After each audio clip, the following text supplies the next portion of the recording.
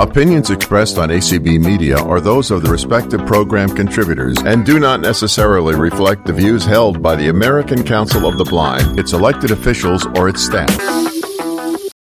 Couple door prizes. All right. Do we want to do the margarita mix? Yeah. All right. We have it's supposed to be an all-in-one margarita mix. And oh my goodness, the number that I have for this is Elaine Vining. She's not going to drink that at all, is she? I got it here. All right, let's do one more. Somebody will help. All right, quiet, everybody. And then we have number 20.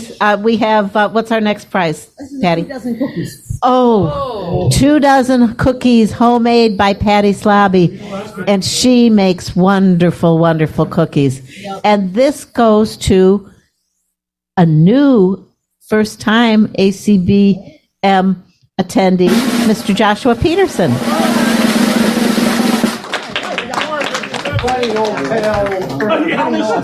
All right, and Patty said that she will send the cookies to you. All right.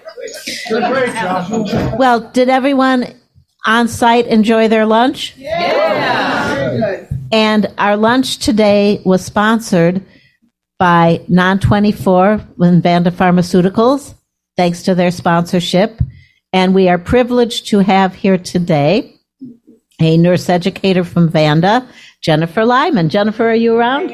All right. I thought you had snuck in.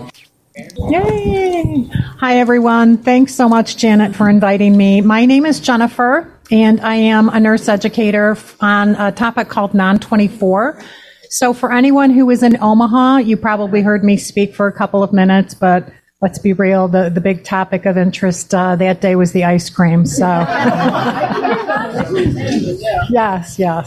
So I thought I would spend just a couple of minutes telling you all what we do. Some of you may know and some of you may not.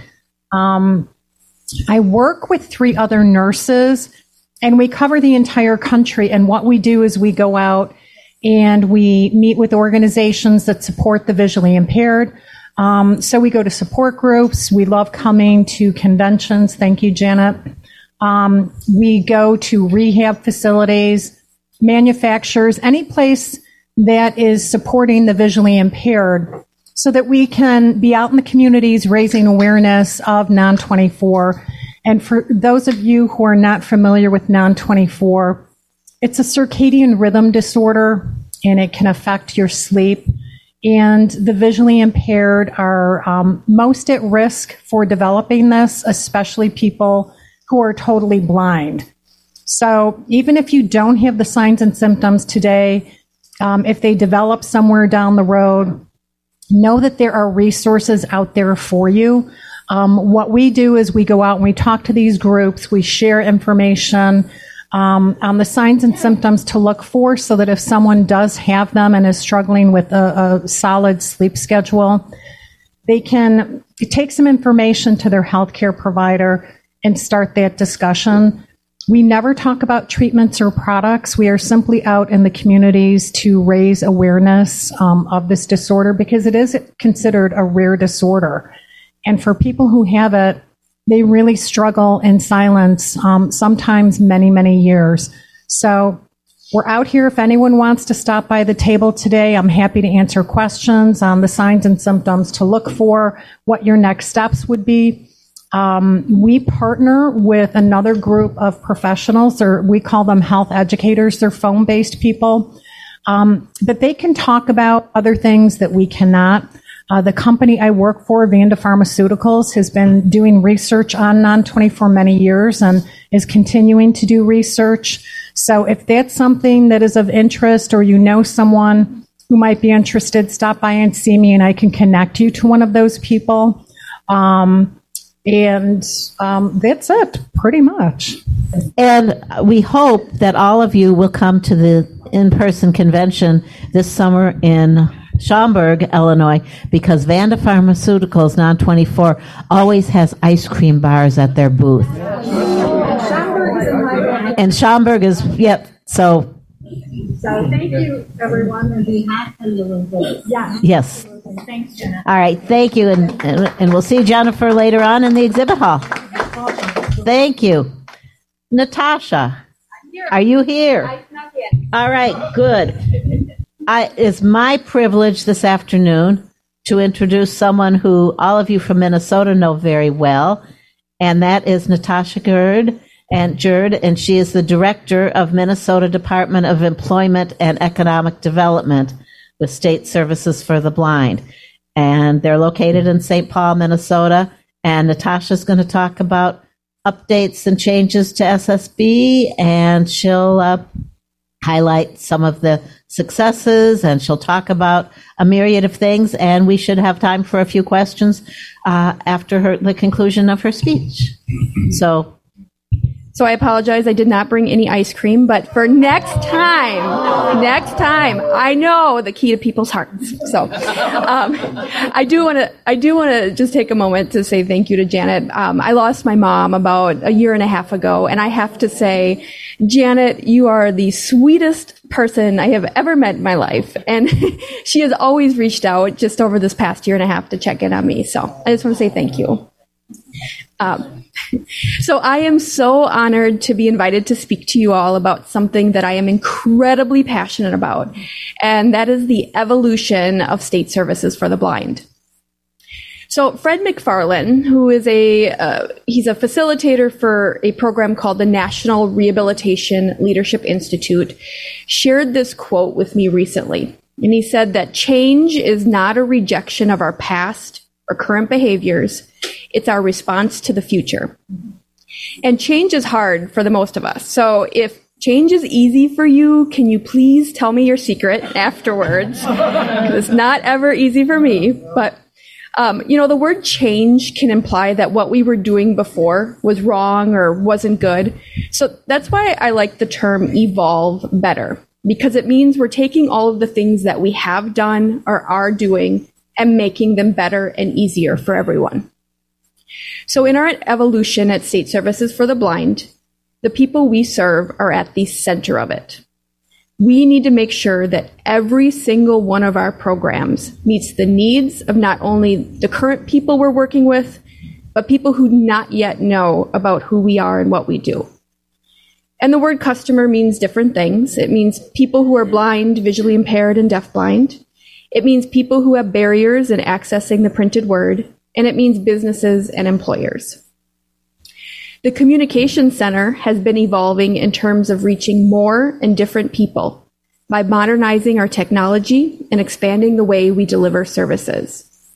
The long effort to make print accessible to everyone started with individuals who are blind and has expanded to include persons with other forms of print disabilities. And only recently have we begun to address the injustice of the availability of books available to people with disabilities who primarily speak languages other than English. To date, we have done the following. Minnesota's poet laureate Gwen Westerman recorded her book Follow the Blackbirds, which includes poems in the Dakota language. It is the first accessible book to include Dakota content. And our volunteers recorded her volume of history, Minnesota, Makos, the land of the Dakota. Minnesota author Huda Ibrahim recorded the Somali and English editions of her book, What Color is My Hijab? And volunteers recorded her book, From Somalia to Snow, How Central Minnesota Became Home to Somalis. We collaborated with the St. Paul Public Library and several contributors to an anthology of children's stories in the Ska Karen language to make the first recording of an accessible book in Karen. Minnesota author Kau Kalia Yang came to our St. Paul studios to record the Hmong edition of her book, The Most Beautiful Thing. We collaborated with Anton Troyer to make available a journal in the Anishinaabe language. And we were able to secure an accessible audio version of the Harry Potter series in Finnish. Yes, we have a large Finnish-speaking population, actually, in northern Minnesota. But we actually did this in honor of the Finland ambassador's trade visit. And Lisa Largis and I attended a reception at the governor's mansion, And Governor Walz shook our hands and thanked SSB for the work we do in making print accessible to all.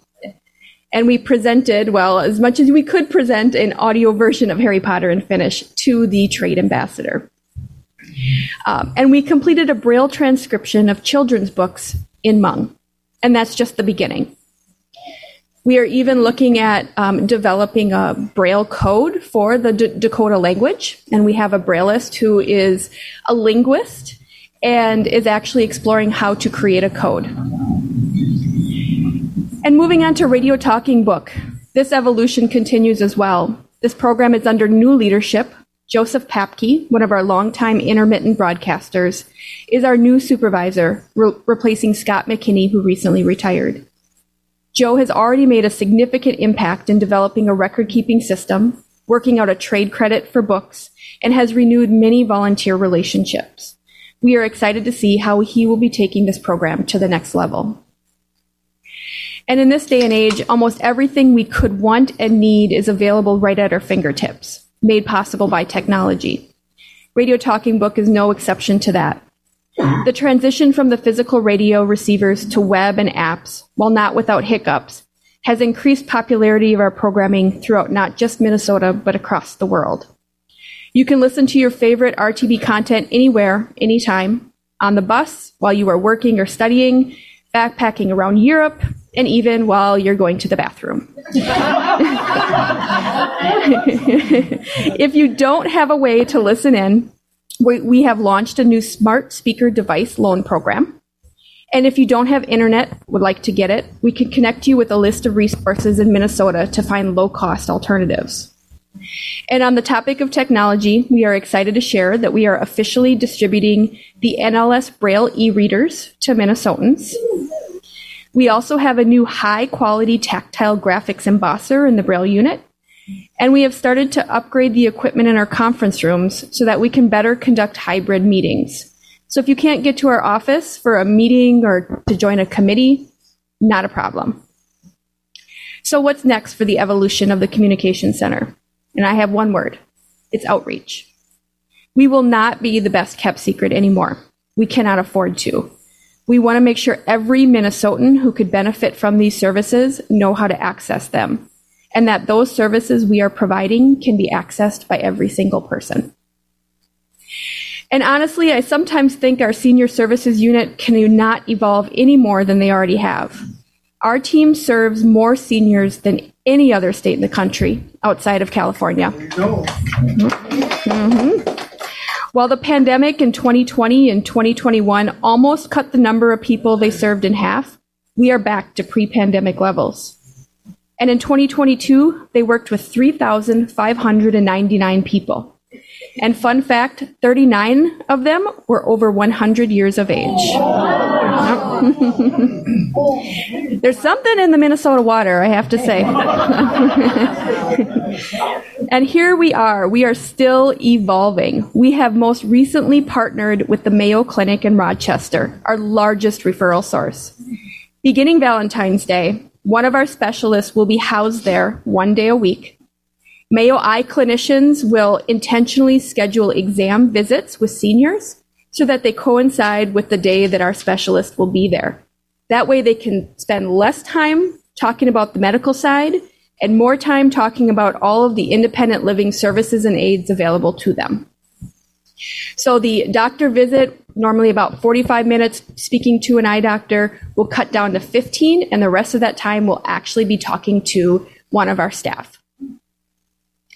And now I just want to quick bring it back to why we do what we do and read you a letter from Judy.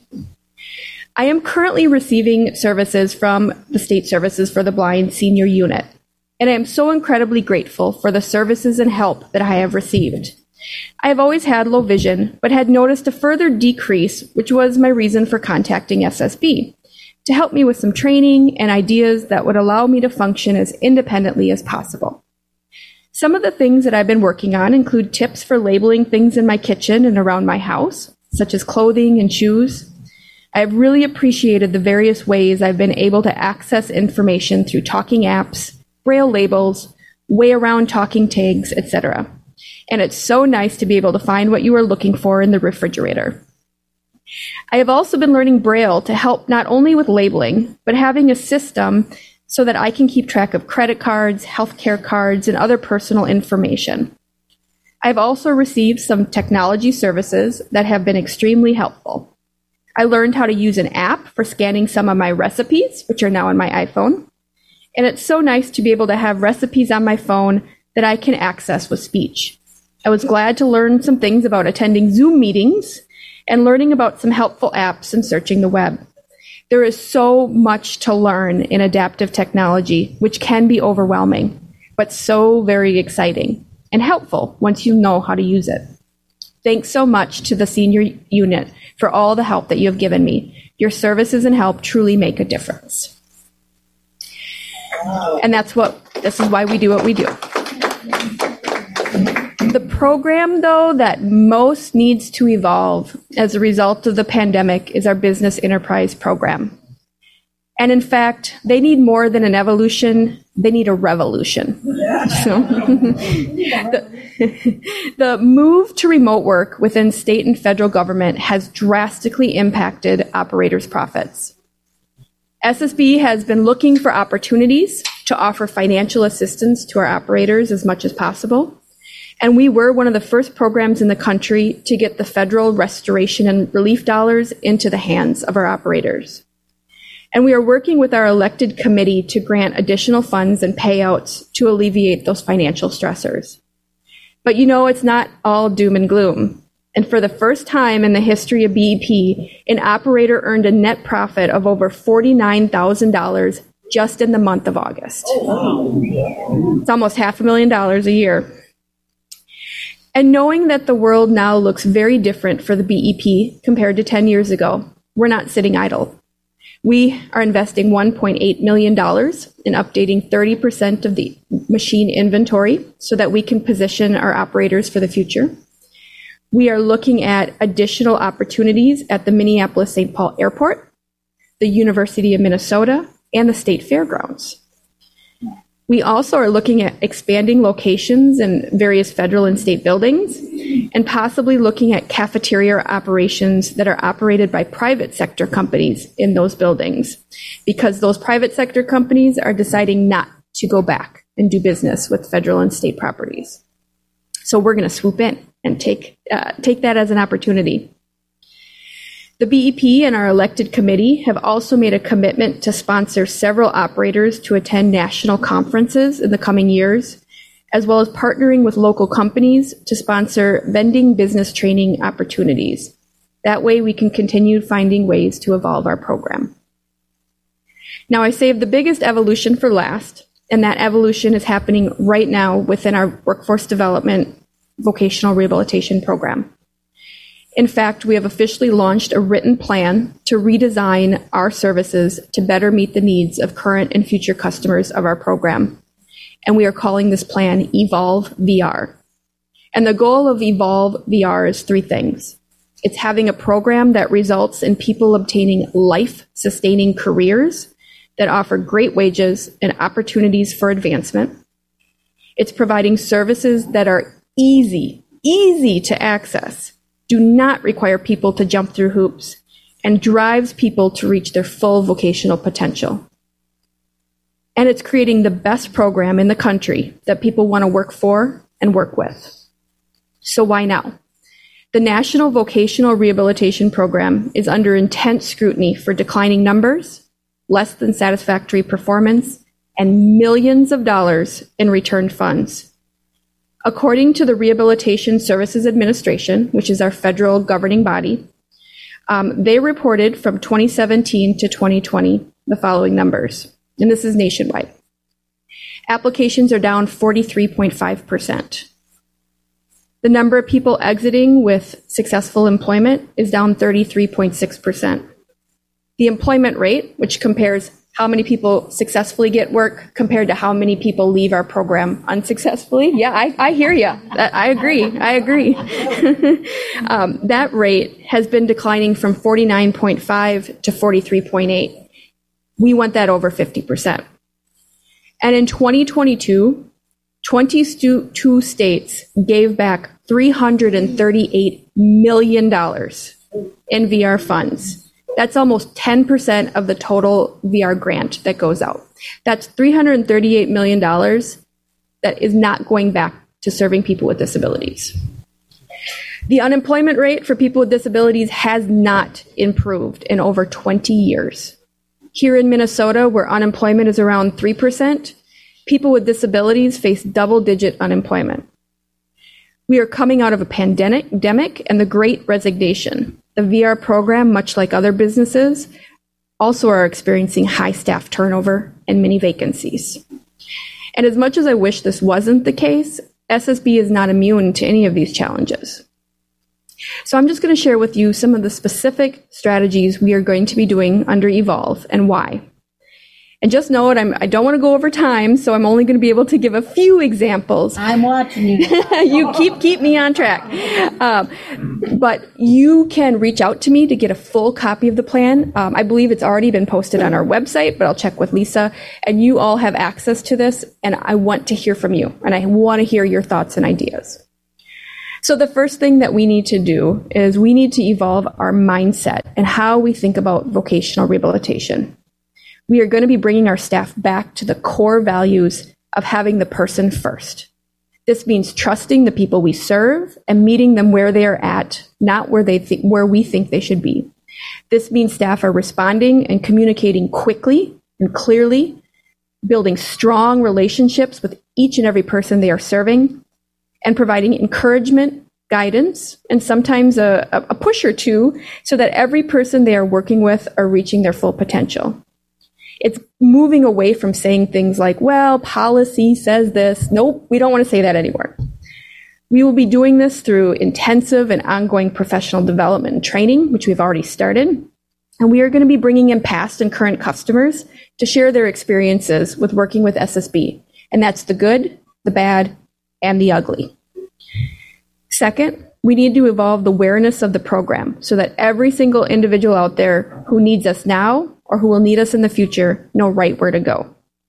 We are going to be developing and launching a public outreach and engagement campaign that spreads the word that SSB is here, ready, and able to support Minnesotans who are blind, visually impaired, and deafblind.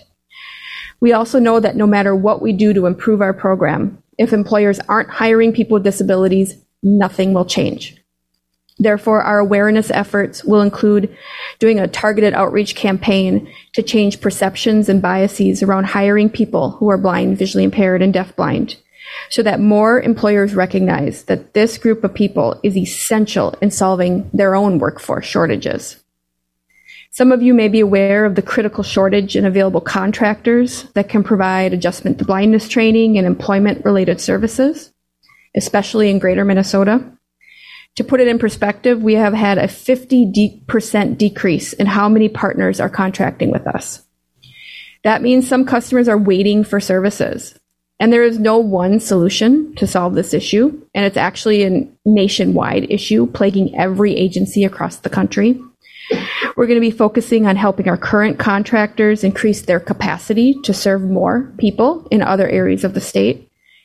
We are looking and finding and training new contractors, and we're also looking at internal staff who can help. And third, we need to design a vocational rehabilitation program so it's actually a delight to have an open case with us. Now, if you worked with us before or are working with us now, I'm guessing you would not use the words easy or fast to describe the services. Though I would say if you're working with our pre-employment transition services team, you probably would say fun, because Sheila and that team, they are fun. But now we need to evolve. I mean, you can go on Amazon right now and order an entire living room set and have it delivered to your house in 3 days. But if you come to our program, you may be waiting up to 6 months to start services. That's absolutely ridiculous. It should not take that long just to start your first service. So we are looking at how to get people into services as fast as possible and reducing the amount of paperwork that they have to fill out or send to us.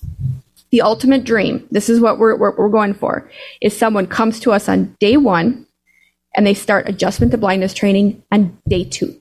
That's the goal. One thing we are seriously considering is amending our eligibility criteria. So it is not a medical model, meaning it's based on visual acuity like 20/60, but rather it's based on, is your vision loss impacting employment? That's what counts. It's not the number. It is how is it impacting you? We are also, and actually we have, removed financial participation requirements. We put a moratorium right now on people having to pay for any of their services, and we are going to be removing that requirement, period. And finally, we are looking at new models for providing job placement services so that when someone is ready to find a job, they can get into that job as quickly as humanly possible. And fourth, we need to make sure we have trained and qualified staff that can serve our customers. We know that when we have a counselor leave us, it causes instability and stress for our customers. We have several strategies around staffing so that customers are not impacted by our own turnover. And I am pleased to say that our turnover of 5 years ago is not the turnover of today. And knock on wood, I'm knocking on my head right now, we are pretty much fully staffed. And finally, we need to be able to tell our story and share how we are doing clearly and quickly. We want you to be able to say, hey, how many people did you find jobs last year? And you should be able to find that information at a click of a button. And so in order to be relevant, we need to show that we're doing good work and that we have great performance. So we're developing a plan on how to better use our customer satisfaction survey and the voice of our customers and partners to help us improve. We also will be reducing the burden that our counselors have for collecting data. We don't want them spending all their time behind a computer. We want them spending time talking to their customers. And we know that if we can reduce that burden, they're going to have more time to meet each of their customers. If they had to choose between writing a case note and picking up the phone and answering a call, I would hope 100% of the time they are picking up the phone and not writing the case note. Still important, but not as important as the people we're serving. So SSB turns 100 years old on July 1st, 2023. Wow. Yep. Celebrate. We will be having a huge celebration. Ice cream stand. Yes, I'm in. Now, there will be a formal event. Our guest list is limited to 300, but there will be more information. We're trying to compile that list now. And while we can't invite everyone, we want to make sure that, that the ACB is present at that celebration. But now we need all your help. We need your help to ensure that we're going to be here on July 1st, 21-23. Earlier, I mentioned that the people we serve are at the center of what we do. And that also means that those same people must have a voice in how we evolve. So please, I invite each and every one of you to reach out to me or to any SSB staff person you know or are comfortable with and share your own thoughts and ideas for what we need to do to provide services that are relevant, easy to access, and positively impact the lives of people who are blind, visually impaired, and deafblind, or otherwise have a barrier to accessing print. Now, we do have some exciting news. So the exciting news, so we have not had an increase in our state budget in 20 years. For the first time ever, the governor has included a $4 million permanent appropriation to state services for the blind. $4 million. That would be $2 million per year, permanently. First time in 20 years, other than the senior services unit money we got a few years back. A lot can happen in the next few months. The governor's budget does not mean that is the final budget. But if you ever have an opportunity to talk to your congressman, whoever can help make that decision that our money will be in place on July 1st, that will help us meet all of the goals of our Evolve. That $2 million is going to go to our communication center primarily, who, as you know, we have to fundraise to survive. We do not have enough state money to continue. So we fundraise. So that $2 million a year means a lot. And so to end my presentation, I want to tell you about Cassie. Cassie is a mom, a newlywed, and a classic overachiever. She came to SSB while a student at the Academy for the Blind. She embraced all of the opportunities available to her, including attending the summer transition program, taking college courses while attending high school, learning and using assistive technology, training in orientation and mobility, and trying out different work experiences. After a break from the program, Cassie decided it was time to get back into the workforce in a new city. She worked in tandem with one of our employment specialists on how to navigate the job market during a pandemic. She secured not one, not two, but 3 jobs that worked around her children's schedules. She was a custodian, a personal care attendant, and a baker assistant. But being a baker was her true love. She took the initiative to learn some new skills, and she received a promotion to Baker 2. This new role has allowed Cassie to cut back on jobs, but she's never idle. She's already setting her sights on her next role as a baker supervisor. And Cassie was asked the question, if you could change just one thing to make hiring easier for individuals with disabilities, what would that be? And she responded, well, from the employer's standpoint, never think that someone can't do something, because I believe there's always an accommodation for everything. You just have to find the right one. So thank you. Thank you for your time.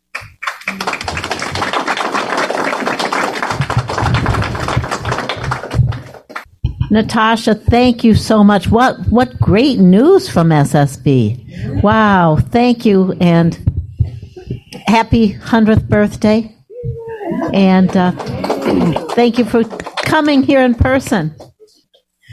All right, I have the pleasure now of introducing someone who, full disclosure, has become, I like to consider her a good friend. Hope she considers me a good friend, because we work together enough on various projects for ACB.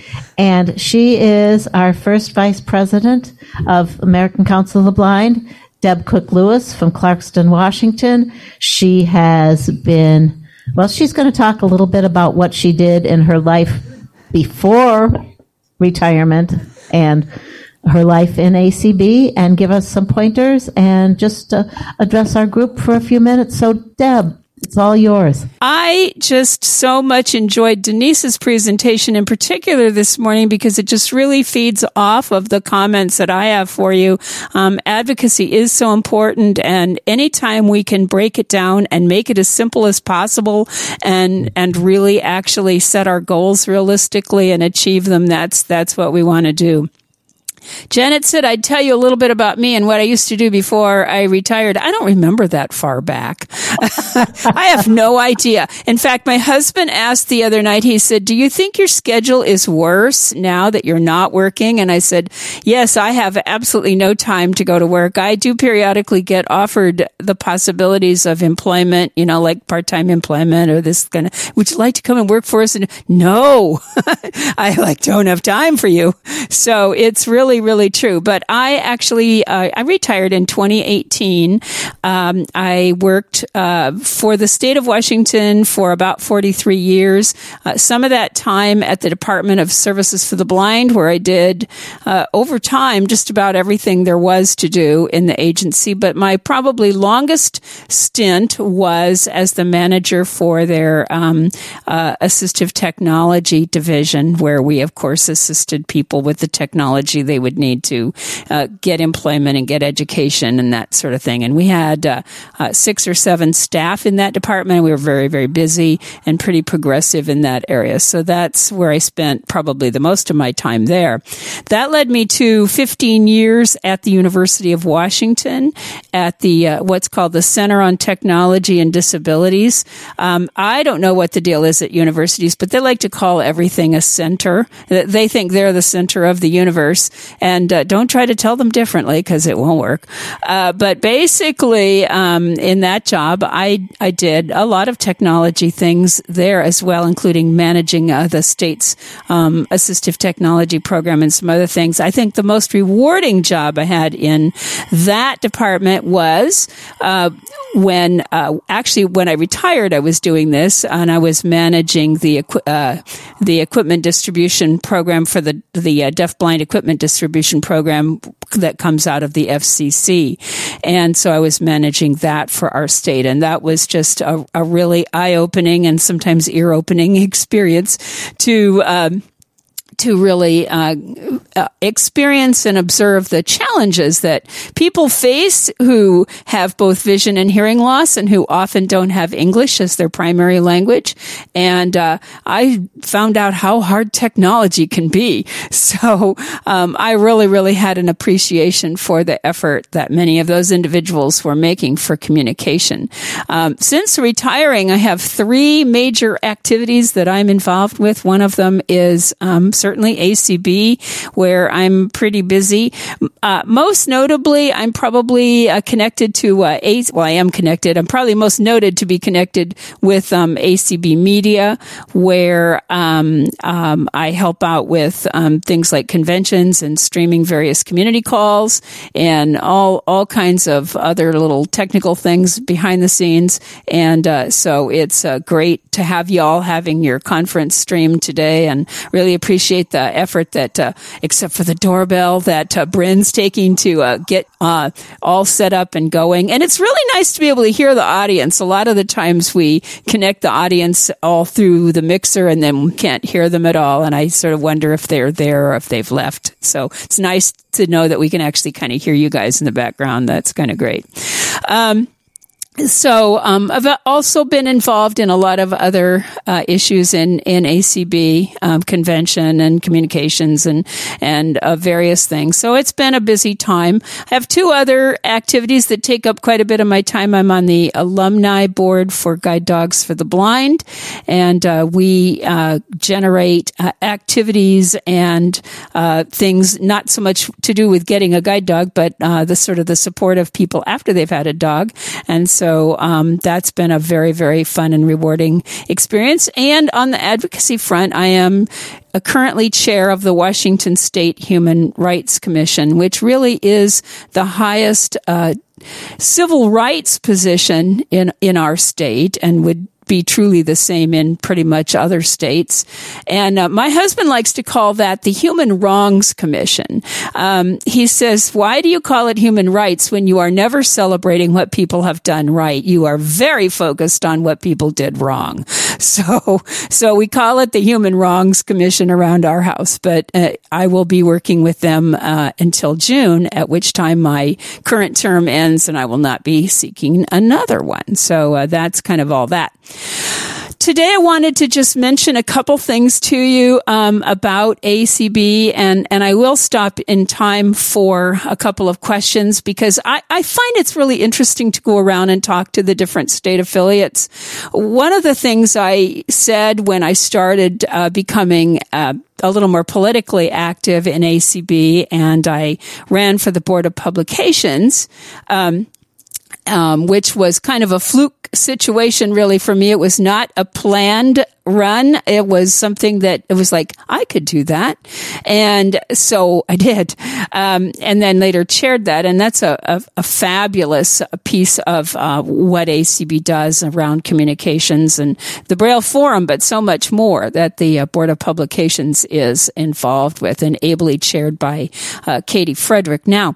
But when I did that, I said, I want to be able to serve in some way. And I had no idea where that all might go. And that was as a result of having been in the first class of the J.P. Morgan Chase Fellows. So I do highly recommend that program and hope that if you are, interested in pursuing leadership in ACB, that you will take advantage of that program among other things. But it is a really, really great opportunity. So basically, my work in ACB has led to some of those things, and I'm really struck by a few things in ACB that I think are really, really important in terms of having a national organization. Because people ask all the time, well, why do you guys do that? I like my chapter, I like the state, but why are we involved with a national organization at all? And I thought about that a lot, and I thought, well, you know, we're involved. We're involved because of the level of advocacy we can promote at a national level. When I look at the things that ACB has done around audio description, for example, that are totally unique in the world. And I'm not the biggest audio description advocate in the world. I have to personally admit that, but I really stand in awe of the work that ACB has done to promote that and the world leader that ACB has become in establishing that.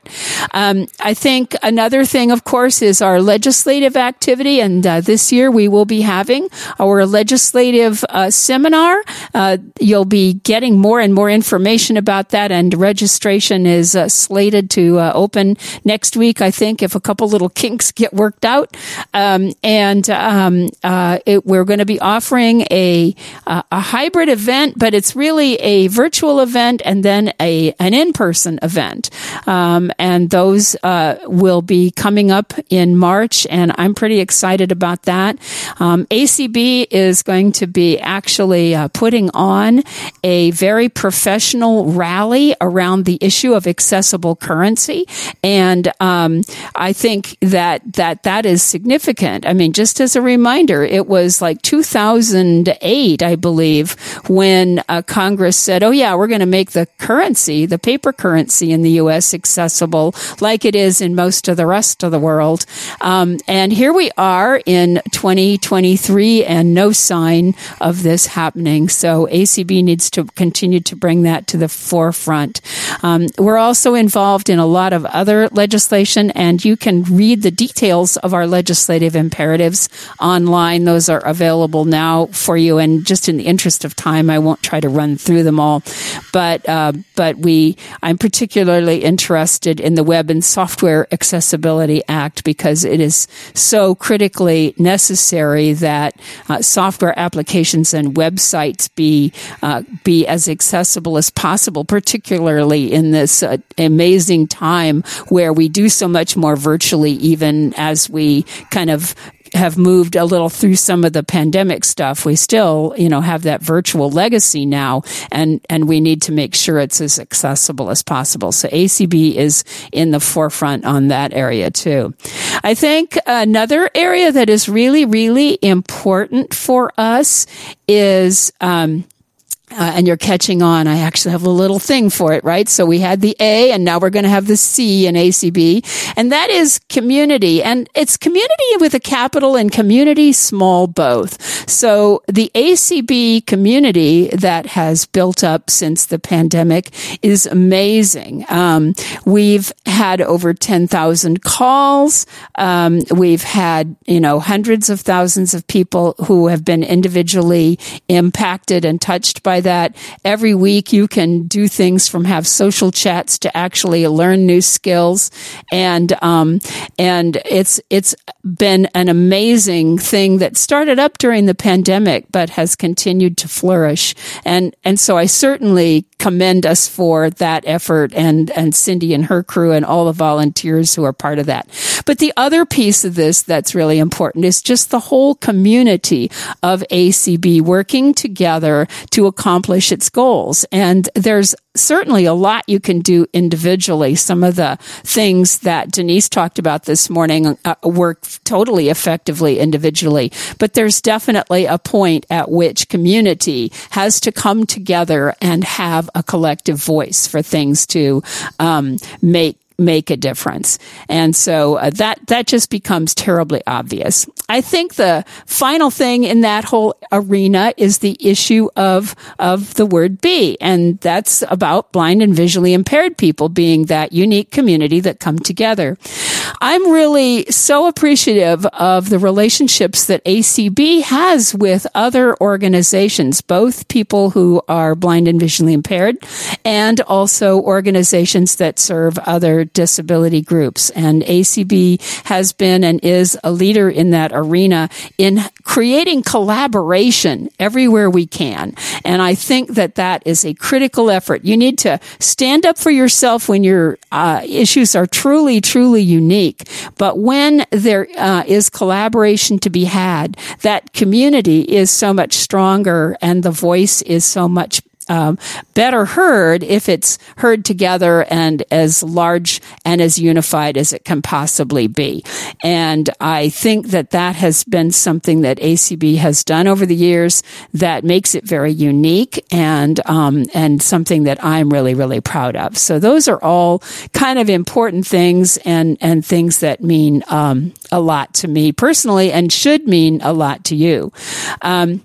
One of the things that was really funny for me when I first started we started doing virtual events here in ACB was the fact that I said it'd be great to be able to go around to different states and chat with the states and get acquainted with them and really spend time with them. And I got to do that in spades during our virtual years. We did 20 affiliate conventions last year, and I think I was at about 18 of those. So that was really a dream come true for me.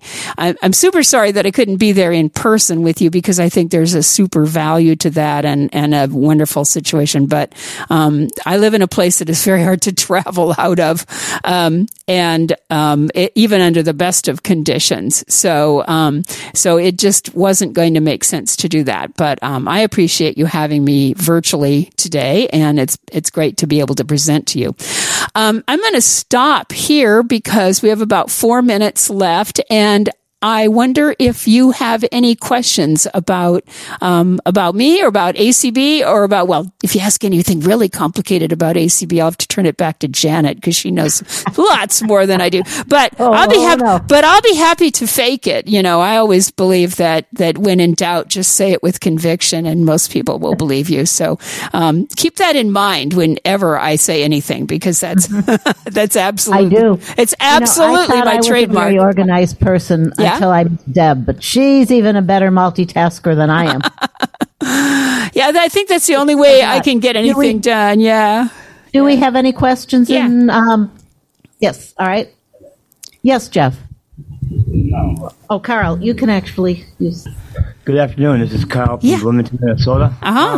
First of all, for coming on and inspiring the notes of what the ACB using the acronym, I think that was very clever and very good.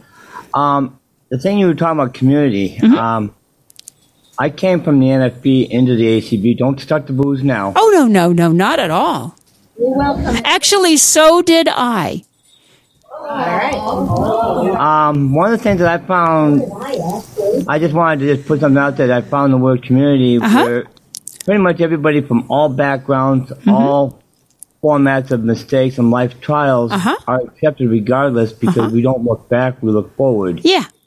And this is what inspires me to do the long walks to raise money because I know at least my time and effort will be appreciated. And again, thank you for letting me participate. Yeah, that's good. Yeah. You know, I have to say I was kind of a community skeptic for a long time because I am not big on just getting on Zoom calls and stuff, but I've been coming a few times for streaming and other things to the really early morning call they have, which is 8:00 for you guys. That's not early, but it's 6:00 for me. And there's like over 70 people there sharing in just things like the daily schedule of events. And I'm like, that's real commitment. That's really cool. And that's something we can harness, and that's part of our future. And ACB is the only organization that I know of in the disability arena. So this is not about NFB or ACB. This is real stuff. All of our board meetings are totally open.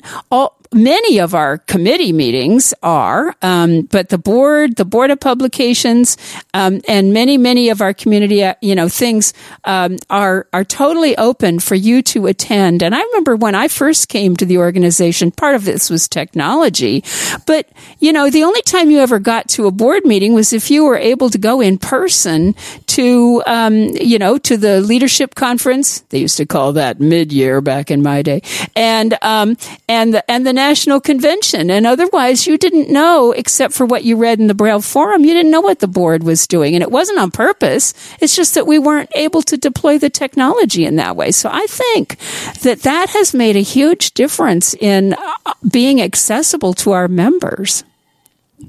Let's take one more question. Debbie, I'm sorry, what? you mentioned the website and software. That does include employers who have proprietary software, right? She wants to know if the web accessibility includes employers who have proprietary software. That's already covered for many, many employers under the ADA. And So this is much more about public software and websites, and the issue for this comes from the fact that Title III of the ADA is perceived by many legal jurisdictions to only cover brick and mortar accessibility. But if you're Amazon, your brick and mortar is never open to the public. I've placed people there. I can tell you it's not easy to get in that building. So basically, this is really not about employment, and for the most part, except for fairly small employers, including those with proprietary software, have obligations to reasonably accommodate. And so there's action that can already be taken in most of those cases. Well, Deb, thank you so much for being here. It was great having you. I wish you could have been here in person as we talked about, but just didn't make sense. All right, our next guest is Christine Quinnen, and Christine is the Senior Manager of Metro Mobility. And I'm going to start this by saying everyone in this room, almost everyone in this room, uses Metro Mobility, our paratransit system in the greater Minneapolis-St. Paul area. We all have our horror stories for Metro Mobility, and we all have our stories about that wonderful driver who went the extra mile and helped us.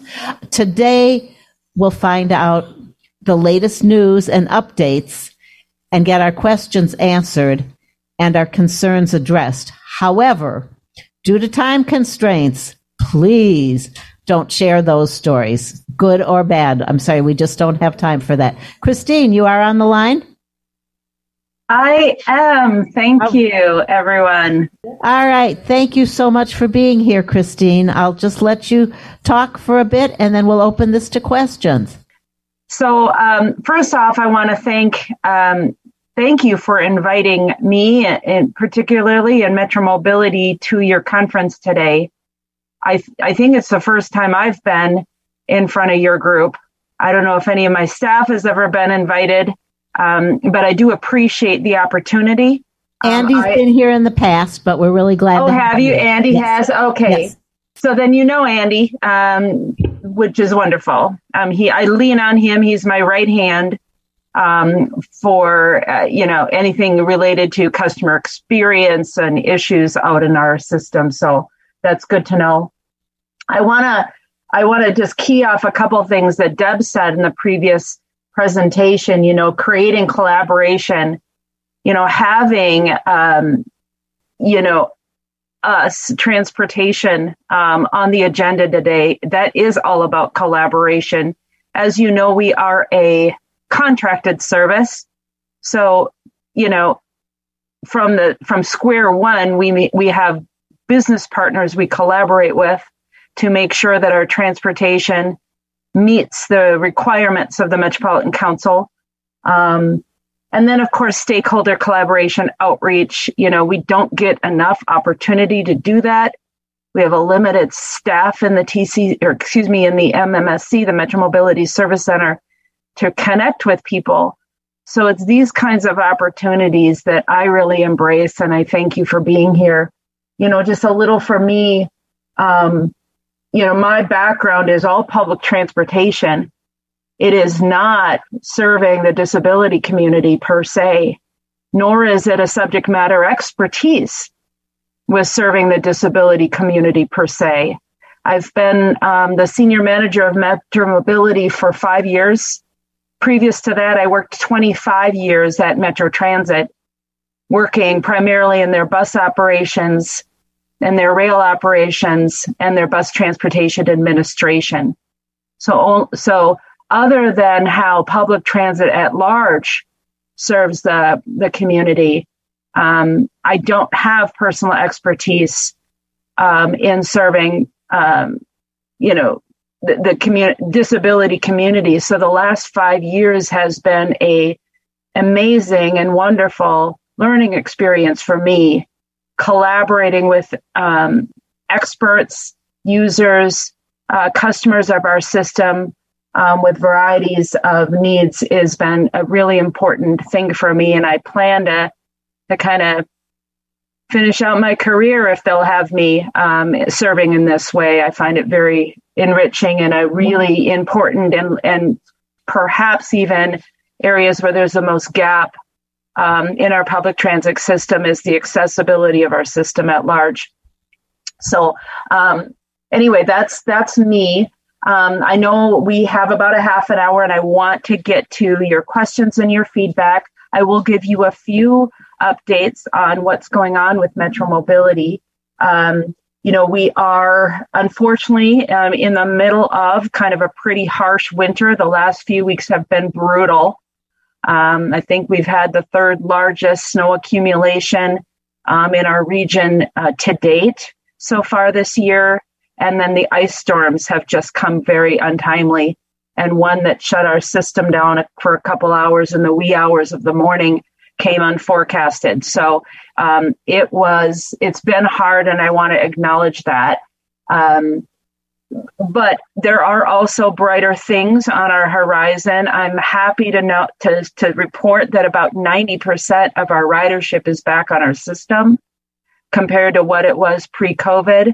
We dropped down to only about 20% in 2020. But then with food shelf delivery and healthcare worker transport, we got some ridership back for our business partners. But it's really only been last year that we've been back up to normal with our ridership. But our bus operator workforce has suffered. The labor market for bus operators is really hard. We were thankfully able to put in some budget monies to increase driver pay. And also happy to report that all of our providers, First Transit and Transit Team, are now back up to what they would consider enough drivers in the system, but so many of them are new. Hundreds hired just in the last year.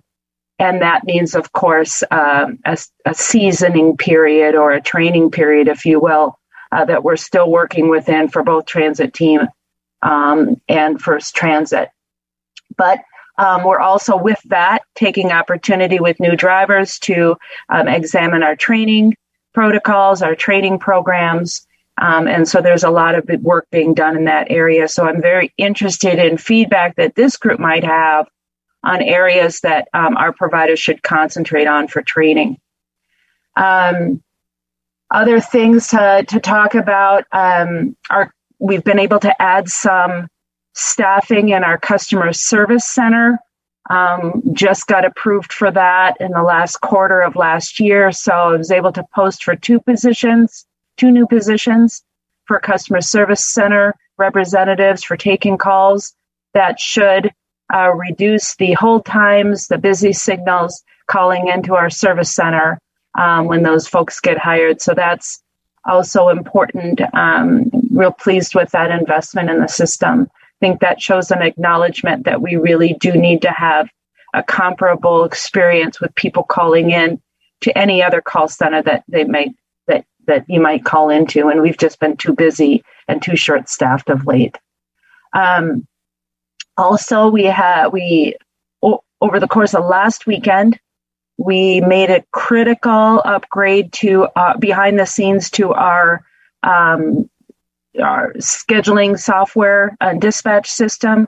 We had an Oracle server upgrade last weekend. It shut our system down, meaning the software that dispatch and reservations uses for about 14 hours. But what it did is it laid the groundwork for our next version of software. We are going to be in March bringing on a new scheduling and dispatch software for our providers that will bring us from what was their version 16 to version 21. So 5 version jump in what the capabilities are in our system. So what that means for the end user, our riders, all of you, is we will be able to add on things to that software like better mapping in our buses, better applications for tracking vehicles for customers on a smartphone, different things that we have not been able to support quite yet because we didn't have a good base. We didn't have a robust enough base system. So we're excited about that. We know it's commonly something that we get criticized for. We're just not up to date with some of the tracking technology that others have and customers are used to. So with that, though, unless people have questions on projects or program updates from Metro Mobility that I can address, I'd like to spend the rest of the time just answering questions and being available for comment and anything that I can bring back to my team or our contracted providers. Okay. Good afternoon. Thank you for being here today. My question, and I don't know if this is the right area, is about the iHail app. This is in conjunction with Same Day Metro. Mm-hmm. The app is not accessible with VoiceOver on the iPhone. And I don't know who to direct my comments to because I do want to be able to take it and use it like Uber, Lyft so you can track your ride. And I'm not able to use the app because it's just completely not accessible with VoiceOver on the phone. I also love the tracking feature for the ride. I use that all the time on the app on the phone. And I love the 10-minute call. So thanks, guys. Thanks for my comments. Thanks. Yeah, hi, thank you. No, I think directing that question to me is appropriate. Thank you. I am not, of course, the owner or developer of the iHail app. It is a product from our Transportation Plus, our taxi provider. But they are under contract to us. The iHail app is something that we link to, or at least the sign up link to from our webpage. And I am responsible for making sure that contract does what it's supposed to do. And one of those things is that their application needs to be accessible. So I will take that back. You're an iPhone user. You say it's not accessible with VoiceOver not functioning. Is that all of the time, or are there certain features within the app that kind of get messed up for you? And and also, do you happen to know whether the same experience is for Android users? I am an iPhone user. This is Randy. I cannot speak to Android. It was very, very nigh to impossible to sign into the app with my Metro Mobility ID. That was number one. Once you're signed in, VoiceOver does not allow me to tap into the starting address and the destination. It doesn't even allow me to tap in there. It recognizes the fields, but it does not allow me to tap in to put my start and end address. So the app there's no point in using it because it's unusable. Thank you. I should note this too. When you run a VoiceOver on the iPhone, it does change how the operating system interfaces with apps and how we as blind people interface with apps. So that's very important to note. Yeah. Okay. Didn't know if you knew. Thank you. Thank you. That's excellent. And I will take this back right away. It is, a requirement in our contract that the app is accessible. So I will connect with Andy to see what he knows. And connect with our partner Transportation Plus to understand what's going on and what their development plan is. to make that. So that's unfortunate. I know those features are really important, and we're happy to be able to offer our taxi via app and booking via app. But of course, it's not good if it doesn't work for everyone. So thank you. And Christine, if you'd keep me appraised so that I can let everybody know in our membership. Thank you. Of course. Yeah, happy to. All right. Next question. Hi, this is Catalina Martinez from Edina, Minnesota, and thank you for being here, speaking with us. I have a comment and a question. My question is, the GPS on the buses, are they going to be updated? So that is the $1 million question, and I've been hearing it for the entire 5 years that I have worked in this job. And I will tell you, it has been so frustrating to me that I have never been able to get a very good answer to this question. Because the answer is complicated, and most people's eyes glaze over when they think of, it sounds so convoluted, it doesn't even sound truthful. But here's the truth.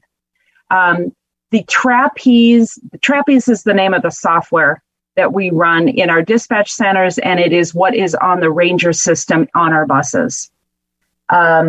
We have two choices with Trapeze. We can go with a Ranger, or we can go with a tablet.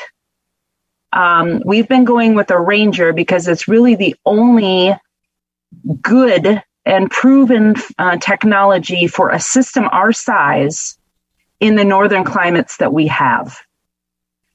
What we plan to do, and what is on our work plan for 2023, is we are going to be piloting a tablet on about 50 of our buses as soon as we get our software upgrade in place and systemized. So it'll probably be Q2, late spring, early summer of 2023 here that we will pilot that. What the tablet does is it gives us Google mapping. What the Ranger does is an old school map that requires a lot of labor intensive updating to the map layers in our software behind the scenes. It's clunky. It doesn't refresh with updated addresses, detours, live traffic, or anything like that, as you all know. But it is what we have. And getting to a Google solution via Google mapping has been tough. But the first layer of groundwork was laid last weekend when we got the Oracle server upgrade. The second layer will be our Trapeze software upgrade in March. And then the third will be our piloting of this 50 bus tablet solution for mapping. There is also, to the side of that we will be testing a real-time traffic feed into the Ranger. It doesn't update the mapping, but it does give some real-time traffic updates to the driver. So if a road is closed, there's a major accident with delays, Trapeze will understand that and perhaps reroute. So those are the two different options available to us with this new version, real-time traffic on the Ranger or a Google mapping on a tablet. We'll try both. We are a large system. We operate in the cold. Tablets don't do great in freezing temperatures. So that adds a layer of the driver having to go from the garage facility, take a tablet with them, bring it to the bus, connect it in. That adds a complication and a failure potential. So we're going to be testing that. But to answer your question, yes. What that will look like, we don't know yet. When that will come, as soon as possible. We have the funding for it.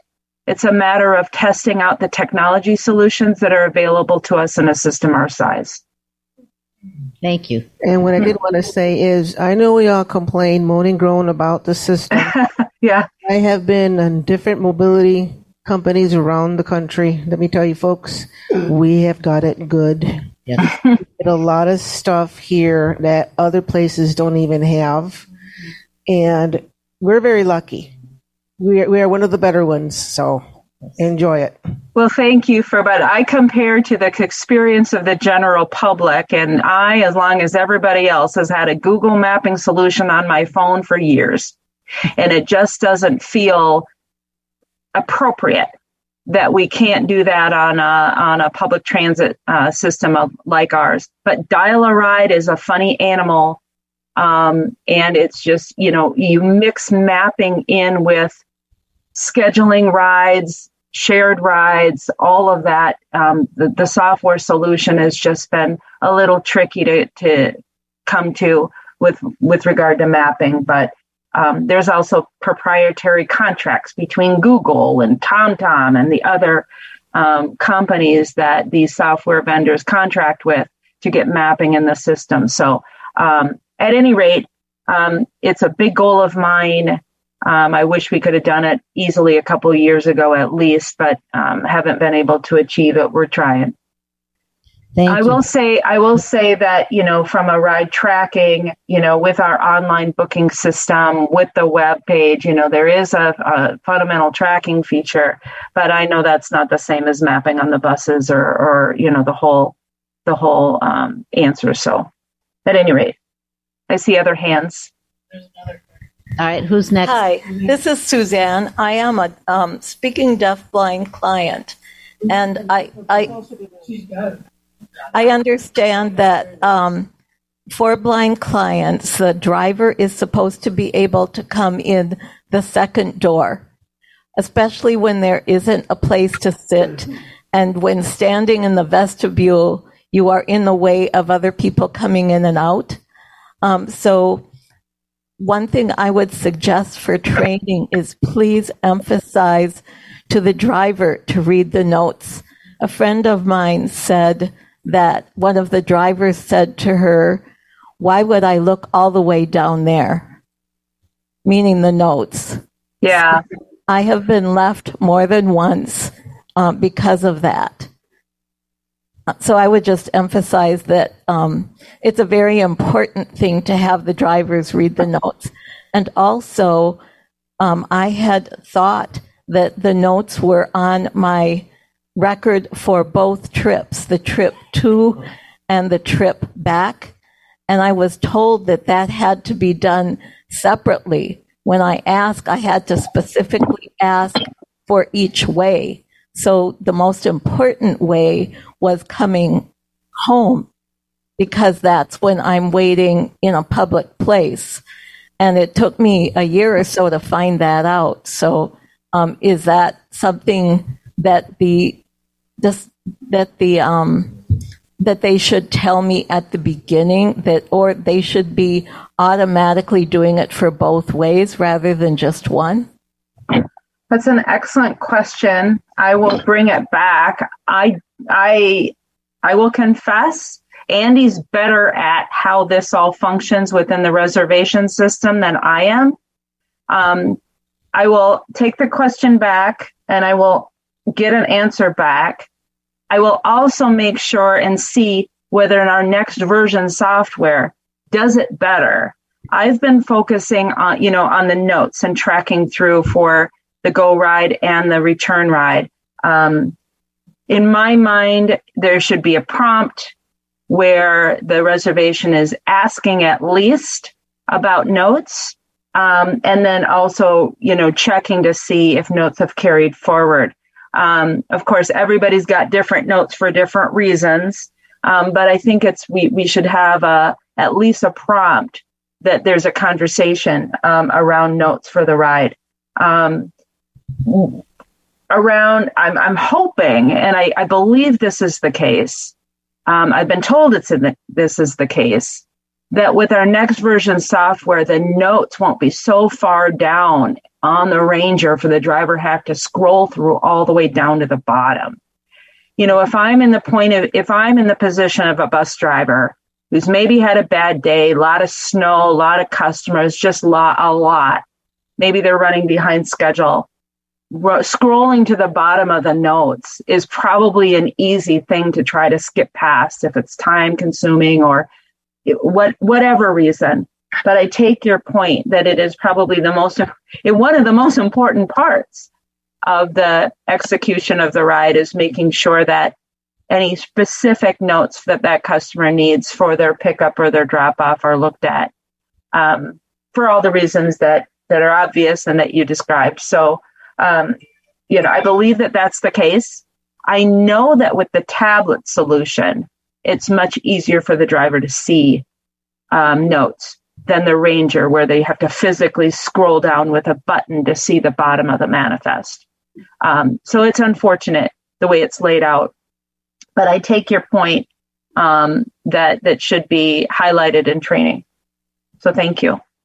I want to thank you for the Metro conversations that took place this week.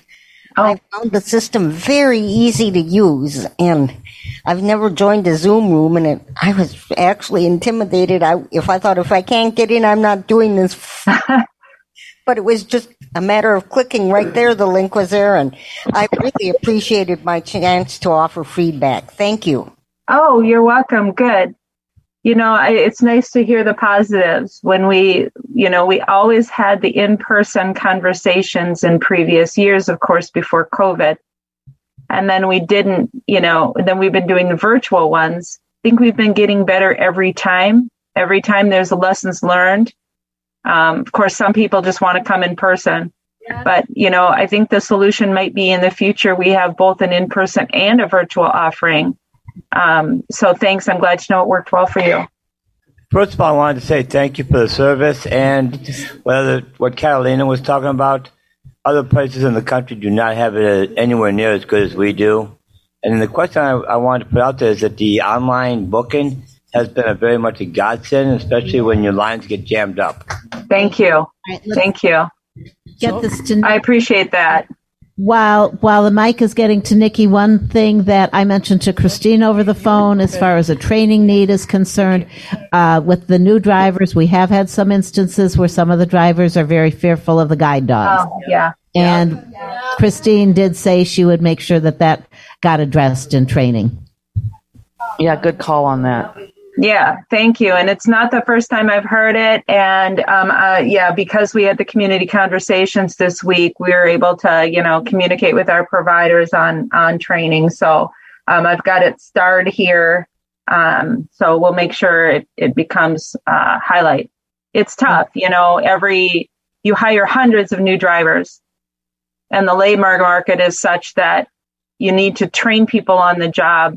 And every individual needs different kinds of training. But if we have drivers that are not comfortable working with service animals or being around service animals, they're not a fit for Metro Mobility. They could be a fit for driving another service, a school bus or what have you, but they're certainly not a fit for Metro Mobility. So we want to get that out right away.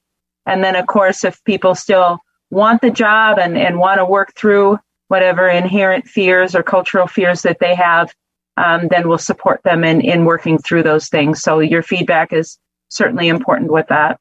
And complaints. Hey, complaints. People sometimes are afraid to complain. Don't be afraid to complain. It's how our system knows about a problem. It's part of the process of continual improvement is to complain. So all right, we'll take one last question from Nikki, and then we're going to need to get on with our next presenter. All right. Thanks, Christine, for coming and speaking to us today. Of course. I've got a question. I've been told multiple times that drivers don't have to listen to clients when they're telling them where they live or whatever.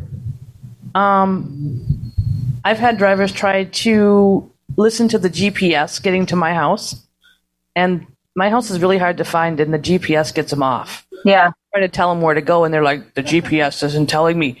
I told you not to listen to it. Yeah, that's. I thank you. I think regardless of what mapping solution we end up with, drivers should always listen to clients. Of course, it's probably not a surprise I should say that. But I also want you to know that we've been imploring our providers to make sure that drivers know they're not alone out there. There is a dispatch center, and the driver's job is not to figure everything out in the field all by themselves. The driver's job is to communicate to dispatch if they need some support. if they've got something on the map that doesn't make sense to them and they've got a customer giving them different information, it's really a team effort in getting it right. And I think that because a driver spends their entire day out in the field, it can maybe be a tendency to feel like they're out alone and they got to figure everything out alone. They don't. Dispatch is there with a system-wide view to help them, to help answer questions and give guidance. So yes, the driver is supposed to listen to the customer. If there's a conflict that they need help with, they should be calling dispatch.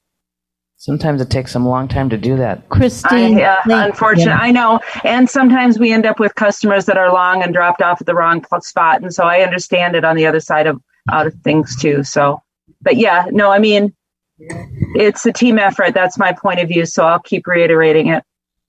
Christine, thank you so much. And we could probably sit here all afternoon with questions, but unfortunately we just don't have the time. Thank you for sitting in for Andy and for coming to join us. And thank you all for your thoughtful and good questions. I'm going to turn the mic over to Patty now. Of course. Have a good day, everybody. Okay, now we're going to be on for our last speaker of our informative and educational day. And these two women that will be coming on are, especially the one I know is a very dynamic, diversity type person. She is an author and has been a life coach for many years. She reigns from Philadelphia, Pennsylvania. And she has another person speaking with her. Lynn Schneider is from Wilmington, Delaware, and they both serve on the new American Council of the Blind Mental Health Resource Committee, which has just been instigated, which I think is great. So I'm going to introduce Pam Shaw and Lynn Schneider are going to talk about You Are Not Alone in Social Isolation and Your Mental Health. Pam, take it away. All right. Thank you. Thank you. Wow. It is so exciting to be here with ACB of Minnesota. Congratulations on a great state convention. I've been able to listen a little bit. And let me tell you, relative to your last speaker, I live outside of Philadelphia and we don't have all that. Okay. So it's great to be here. With our theme this afternoon, You Are Not Alone, I have one of my colleagues from the Mental Health and Wellness Committee. And I just want to say a quick little bit about myself, and then I'll turn it over to Lynn for an introduction. One of the most exciting things for me and why I'm here is because basically I care about people. And that always compels me to do whatever I can to help. The other thing is was said to you, I have worked in the field of mental health. I've been on both sides of the table and had lots of training and lots of fun. But I'll tell you, there's nothing more rewarding when you can help someone out who just needs a hand. Lynn, why don't you go ahead and say a few words about yourself? Hello, and thank you guys so much for inviting me. My name is Lynn Schneider. I am from Wilmington, Delaware, where we seem to struggle with many of the same transportation issues that I heard you guys speaking about. And we are also fortunate to have a good system compared to many other places. But my reason for, first of all, you all might know me if you listen to the ACB Crafters chat on Friday. I facilitate on that call. And I really believe that creativity is an excellent antidote to all sorts of issues. So I was a medical transcriptionist for over 25 years. I worked on a crisis hotline here in Delaware for quite a few years. And I am also a caregiver for my mom and my dad who passed away a while back. And caregiving is absolutely something that is near and dear to my heart. It is one of my passions. And I think that the reason I wanted to be on the committee was because I see in my own personal life, I've seen what treatment can do, what correct attention to issues can do for a person. And I know that in the blind community, we don't like to talk about these things because we do try to, I think, have sort of a stoic, we don't want to look we try to present ourselves to society as being tough and we don't want the stigma of having these challenges. And I think that we are at our core, ACB is at its core an advocacy organization. And so my goal is to find out how the membership has been experiencing the mental health systems where they live. Thank you. Yes. Thank you. Sure. Thanks. I appreciate that. And it's good to have you here. And I tell everyone, I hope you get to know Lynn better because she's a great lady and brings a lot of her gifts and her life and her lived experiences as well as her training to the committee. Just a brief overview about the committee before we jump in. On July 1st, 2022, ACB President Dan Spoon, with the support of the Board of Directors, established the Mental Health and Wellness Committee, MHWC. The major focus of this group is to identify areas of needed advocacy surrounding mental well-being among persons who are blind and visually impaired. The MHWC will present programs with the goal of sharing information about mental health and wellness while actively fighting the stigma surrounding prevention, diagnosis, and treatment of mental illness.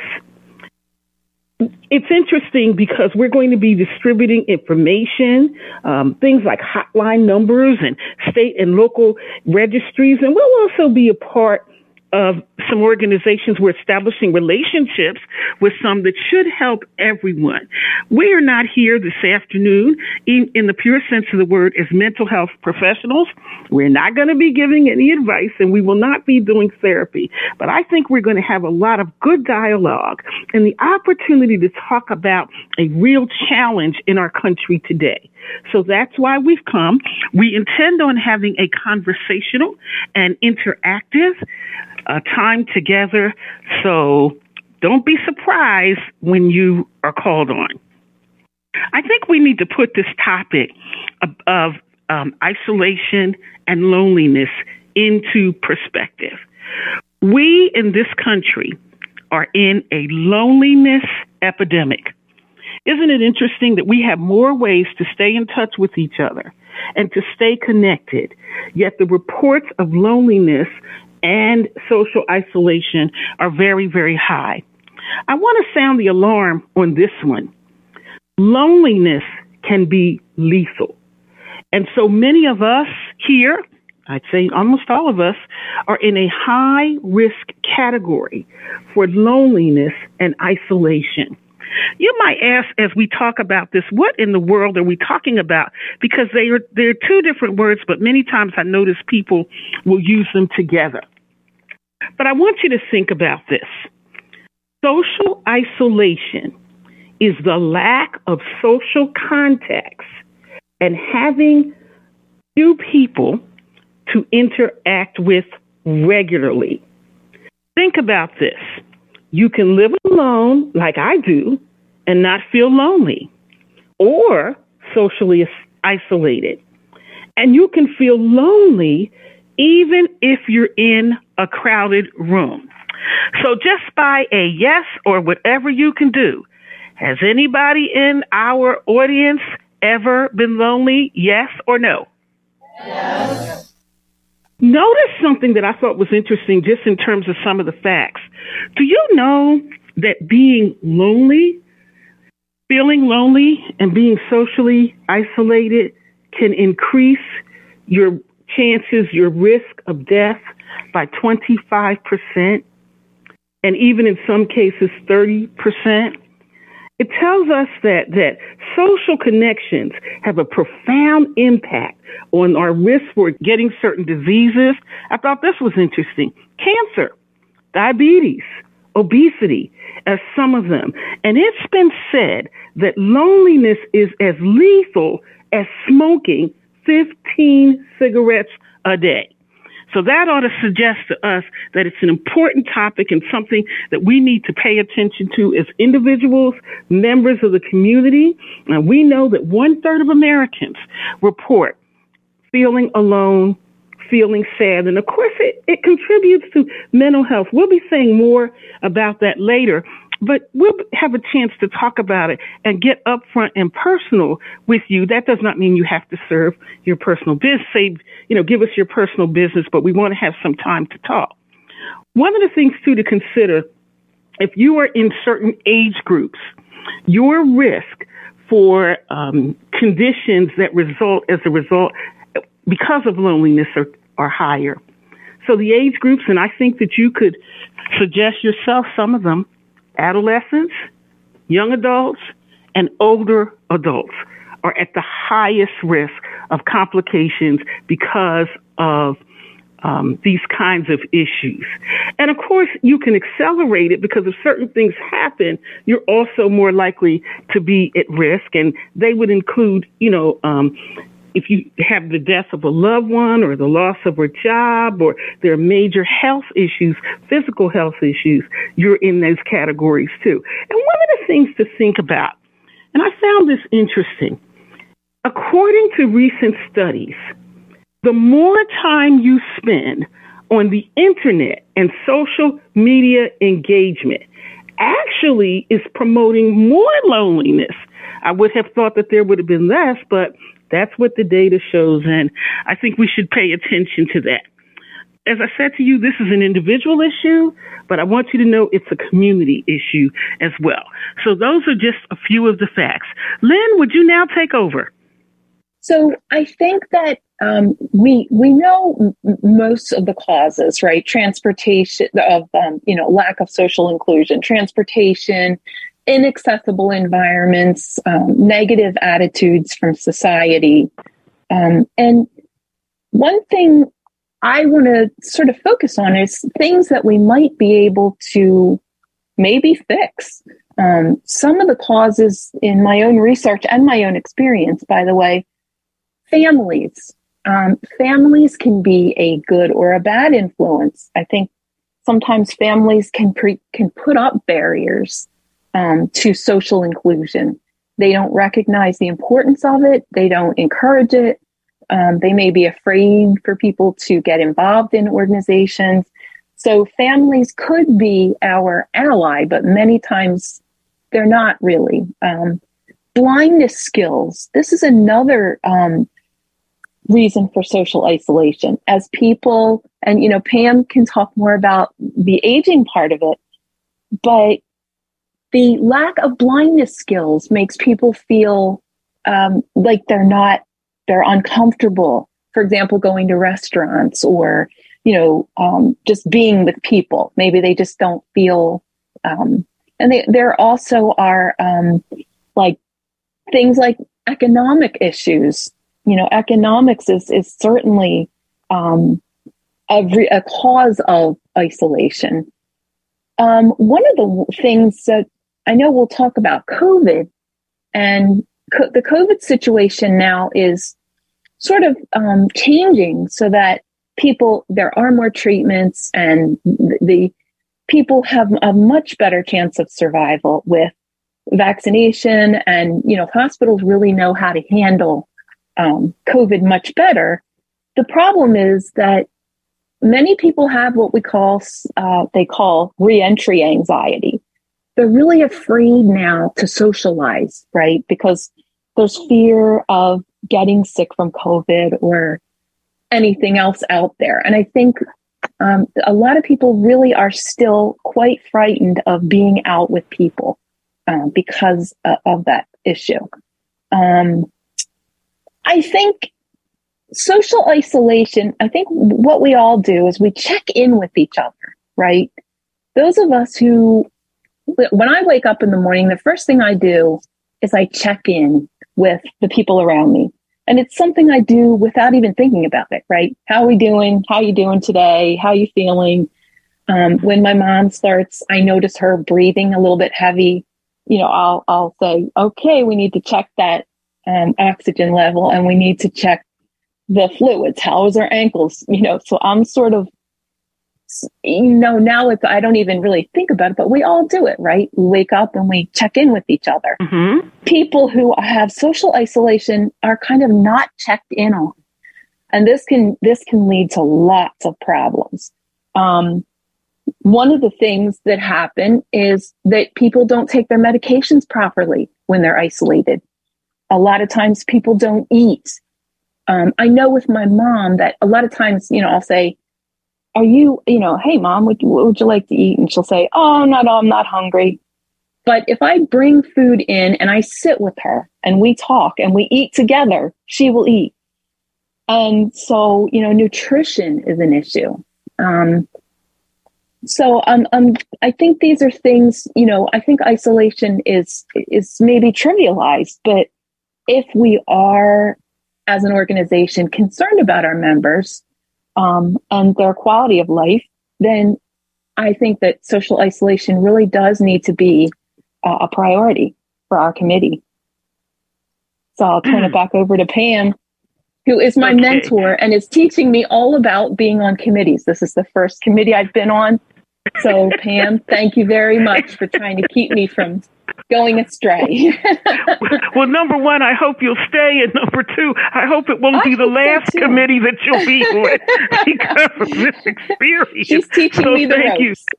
You will know that Janet teases me about the time that we spent together working on the convention. Janet, am I right about that one? Well, it's going to be time for some audience Yes, you are, participation. Pam. You are very correct about that one. Pam was my first ACB mentor.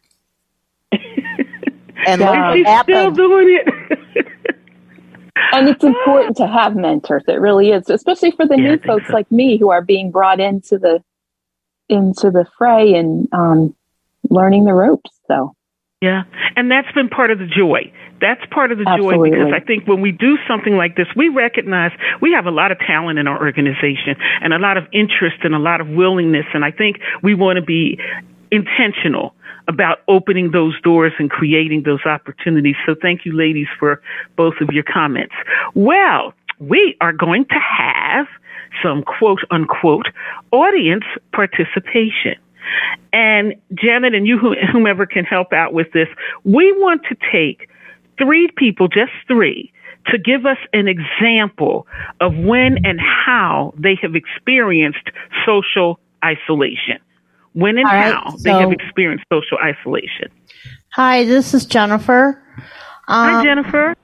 I have bipolar disorder. Mm-hmm. And this is the most ironic time that I felt loneliness was right before the pandemic started. And so when I ended up in the psychiatric ward for a week right before the pandemic. And then when I got out, it was because I was so lonely, I was suicidal. And I told the doctor, I said, I just need more in my life. So they got me something to do. But then the pandemic hit and everything went Zoom and video conferencing and talk about the worst time in the world to hit when I just needed some help. Thanks, Jennifer, for sharing that. You raised something that I think is important, and it has to do with the relationship between loneliness and isolation, social isolation, and the pandemic. Now, I will tell you that those of us who were already practicing in mental health, we had already seen before the pandemic a rise in social isolation and loneliness. And for many people, what this did, though, is it shined a light on it and it brought it out. And the good part was, though, we saw that at least in ACB, and you heard Deb Cook was talking about this earlier, about that whole sense of community. And we saw the community come in to make a difference. So, Jennifer, thank you so much for sharing and being open. You're welcome. Thank you so much. And I'm going to take the liberty. Well, I've got the mic. This is Nancy. Nancy, speak a little closer to the mic. This is Nancy, and I've lived alone for the last almost 9 years, I guess, when my husband passed away. And with the pandemic, it was really tough for me. I mean, I was alone all the time. And so I just found every day I went out for a walk. And I've got a dear neighbor who does call and check on me once in a while. I've got siblings that don't. And thank goodness, you know, they say they care and they do checks. So yeah, it's... I kept telling, and I go over to senior center a lot, and I kept saying, we need to open this again because I spend a lot of my time over here.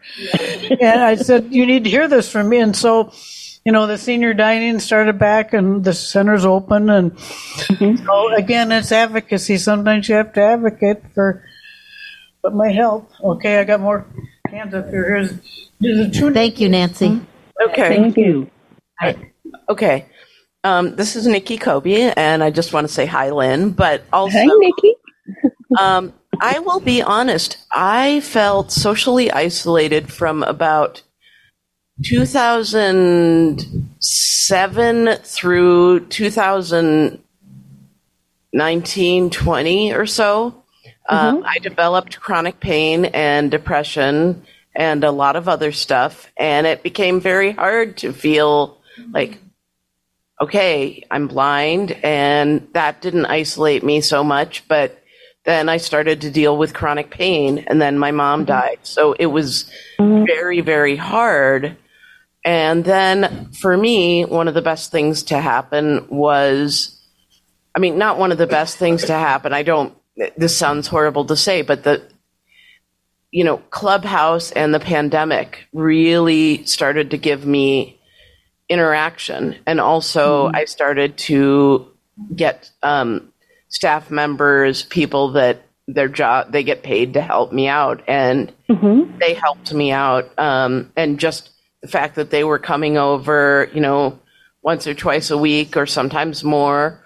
And I had someone to talk to because I love my dad to death, but he and I do not see eye to eye. And so that was what helped me. And I still feel isolated, but not quite to the extent I did before.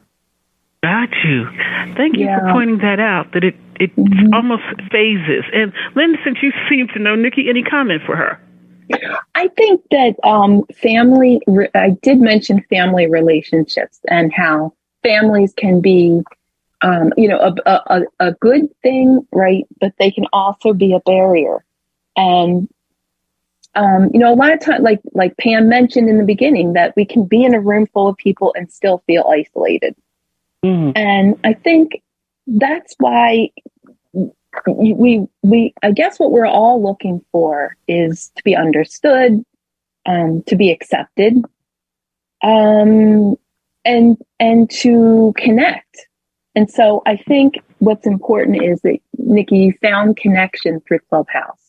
You found people who could relate, you could relate to, and it's sort of a shame, isn't it, that the people around us sometimes will not or cannot provide us with the kind of relationships that we want.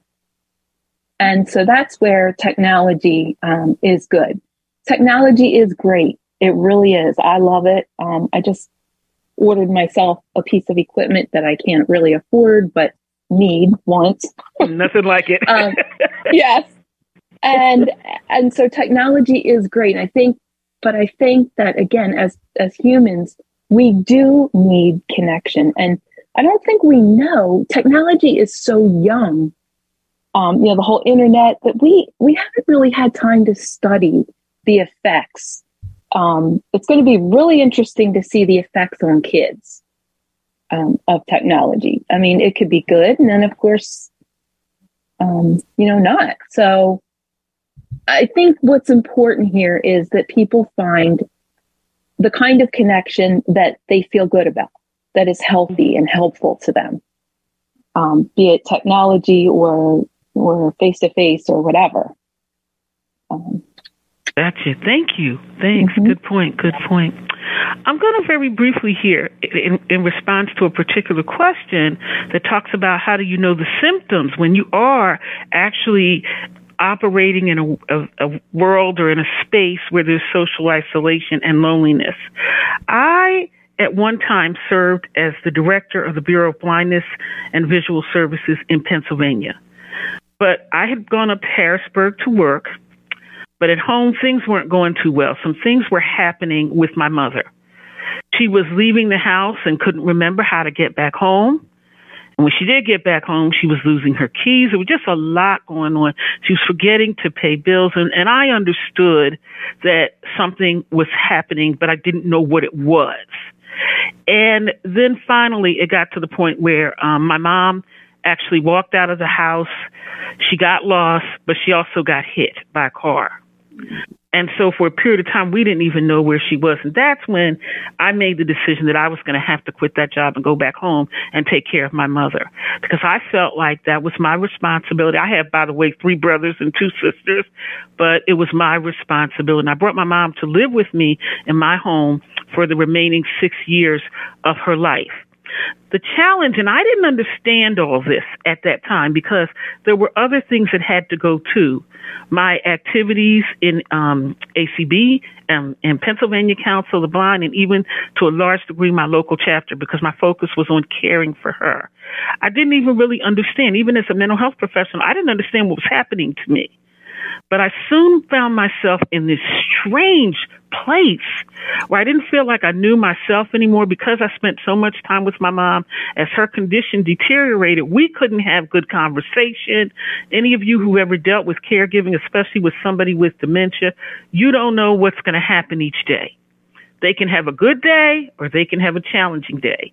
They can have a day when they know you, and they can have a day when they do not know who you are. My mother actually asked me one day how my mother was doing. And so what I began to find out about myself was I became less interested in things outside of that world. And as I stepped away, I didn't have some of my activities through ACB at various levels. I wasn't keeping up with my friends. And the other thing that I did, because I was so focused on her, I allowed my own health to deteriorate. And so it's not as simple as it sounds, but how I found out what was wrong with me, believe it or not, was in my mother's doctor's office. And he said, as her caregiver, I want to know how you were doing. What a great doctor, I would tell you. I said, who, me? And so I learned that you can have symptoms of social isolation and not even know it. You can be lonely, as we often do, with things that are troubling us, and we push them away so that we're actually beginning to cover up. And the third thing we do is we tend to, especially in a caregiving model, we will put our focus somewhere else that enables us to forget about it. But I will say this to anybody relative to caregiving. The best caregiver that you can be is treating yourself as well as possible. So pay attention in your own life. If you're finding yourself retreating, not eating right or eating more, sleeping becomes very, very difficult. That's one of the symptoms they talk about. You become more irritable. Now, in my case, I used to say more irritable than usual, okay? But you can really find yourself. Your relationships get poor and you live in a place of stress. Also, please be careful, because this is also one of the symptoms of social isolation, is if you begin to consume certain types of things like more alcohol and things like that, you misuse your medication and things like that, they can also be signs of isolation. Now, and the main cause we find really of social isolation just tends to be the reduction in our personal interactions. So thank you for allowing to share a bit of that. Lynn, take it away. Yeah, and I love, Pam, what you were saying about the coping, what they call the maladaptive coping strategies that we use as caregivers. When they talk about COVID-19, they're not just talking about a virus. They're talking about the 19 pounds we all gained while we were sitting at home isolated. And the thing is that not only, and this is true for caregiving too, when you're in a constant state of anxiety, it takes away your creativity. You know, this is, you know, it's exhausting. You just feel this exhaustion, and it's really hard to even define. But I think the whole idea, this is interesting. My best advice about caregiving comes from the airlines, right? The planes we get on. Yeah. What's the first thing they say when they're talking about, if we lose cabin pressure, the masks are going to drop down, right? We're all like, oh, yikes, yeah. And what do they say? Put your mask on first before trying to help other people. And there's a reason for that. It's not selfishness.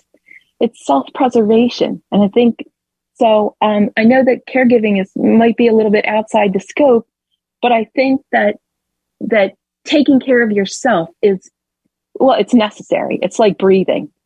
It's like sleeping. You have to. We're not machines. And so, yeah, I mean, that is why caregiving is such a passion of mine. And we talked a lot about the problems. And I think, you know, the thing is that many of these problems are difficult, but I also think many of them do have solutions if we can put our heads together and at least start the conversation and start the solution talk. You know, I told Pam, I believe in solution talk. I go to a lot of meetings and I hear people talking about the same problems over and over ad infinitum, and no one ever seems to have an answer. And some, you know, on some level, we have to start talking about the problem, and we have to get into solution talk. I mean, that's maybe it's not easy, but you know, I believe it's worth it, and I believe the effort is worth it for everybody. Thanks. I agree with you. I think that, you know, it's not just the individual, but we need to talk as communities, and whether that community is people who are caregivers or somebody's issue may be aging and things like that. Because when we look at a lot of what causes that isolation, you know, when we try to understand the effects of social isolation on people, particularly our mental health and our physical health. And like I said, one thing, like you, Lynn, when I was doing the research, I was really surprised at how many areas just being lonely can change. And I was glad that you mentioned some of them earlier, because as blind people, I think you all would agree that we have some challenges that are unique. And, you know, I often tell people, this my thing. It's not like I can jump in the car, you know, and run somewhere and do something. A lot of what has to help me has to be present, because I can't always go get it, you know, and so you can look at some things and you can say, you know, am I spending a lot of time alone, especially when you live alone? Do you get to the point where you don't even want to be around people because it's just too much? That's a sign of loneliness, even though it might not look like it at first glance. You know, what do I look for? I was giving myself this test. Okay, this is a silly test, so it's not real, but it was just something I did. I wanted to tell whether I was experiencing some social isolation by which community calls I wanted to get on and which ones I didn't. And there were times I didn't want to be on one of those community calls where you kind of had to talk or something like that. It was very, discussion focused. I just wanted to listen. But I was probably making an excuse. Now, let's be clear. Sometimes you feel like people and sometimes you don't. So that doesn't necessarily mean that you are lonely. But when it gets to an excess and it affects your life and you won't even deal with some of the things that you need to deal with. And I also noticed that, look at some of the relationships you do have. Are they perhaps unhealthy? And therefore, even you may have this relationship, but it doesn't do good for your mental health.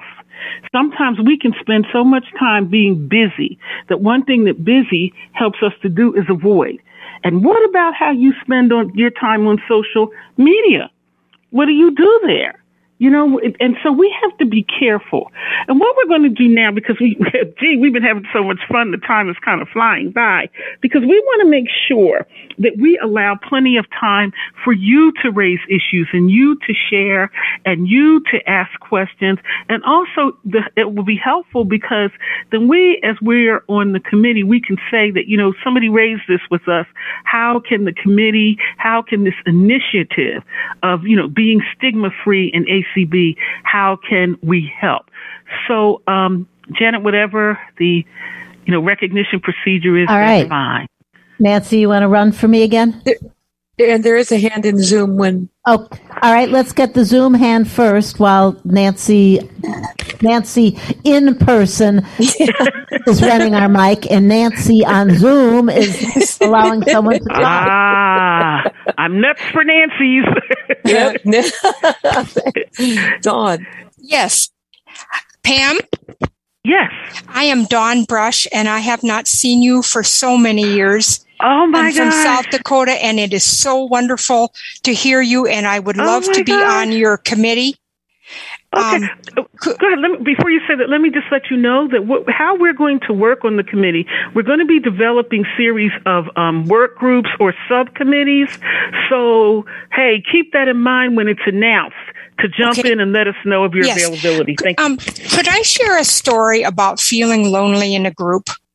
Okay. All right. 3 years ago, a new school for the blind building was erected and opened in Aberdeen, South Dakota. And I went over for the birthday party at the school on March 1st. And I sat in one of the new areas with people that I was familiar with, knew, and, we were all having cake and fun. And I felt so lonely. And I thought, what is wrong with me? I'm in a place where I know people, whatever. And I realized, because I read that you can be with a group and be lonely. And I was so lonely for missing our old, wonderful campus that had been completely destroyed across the street. It had been, knocked down and destroyed for this new place. And I certainly understand what you are talking about, and it is definitely true. And that's what I want to share and say hi, and I will keep my eyes and ears open for committees. Okay. Thank you. Okay. Thank you, Dawn, any comment? Dawn, any comment? Pardon me? Dawn, I said it wrong. I'm sorry. Lynn, any comment? I think that what's awesome is that we are actually talking about this, because again, I think as blind folks, we try to show that we're strong and independent, and that's great, and we want to do that. But I think if we want to be the best people that we can be, we need to see our whole selves. We need to see the whole picture.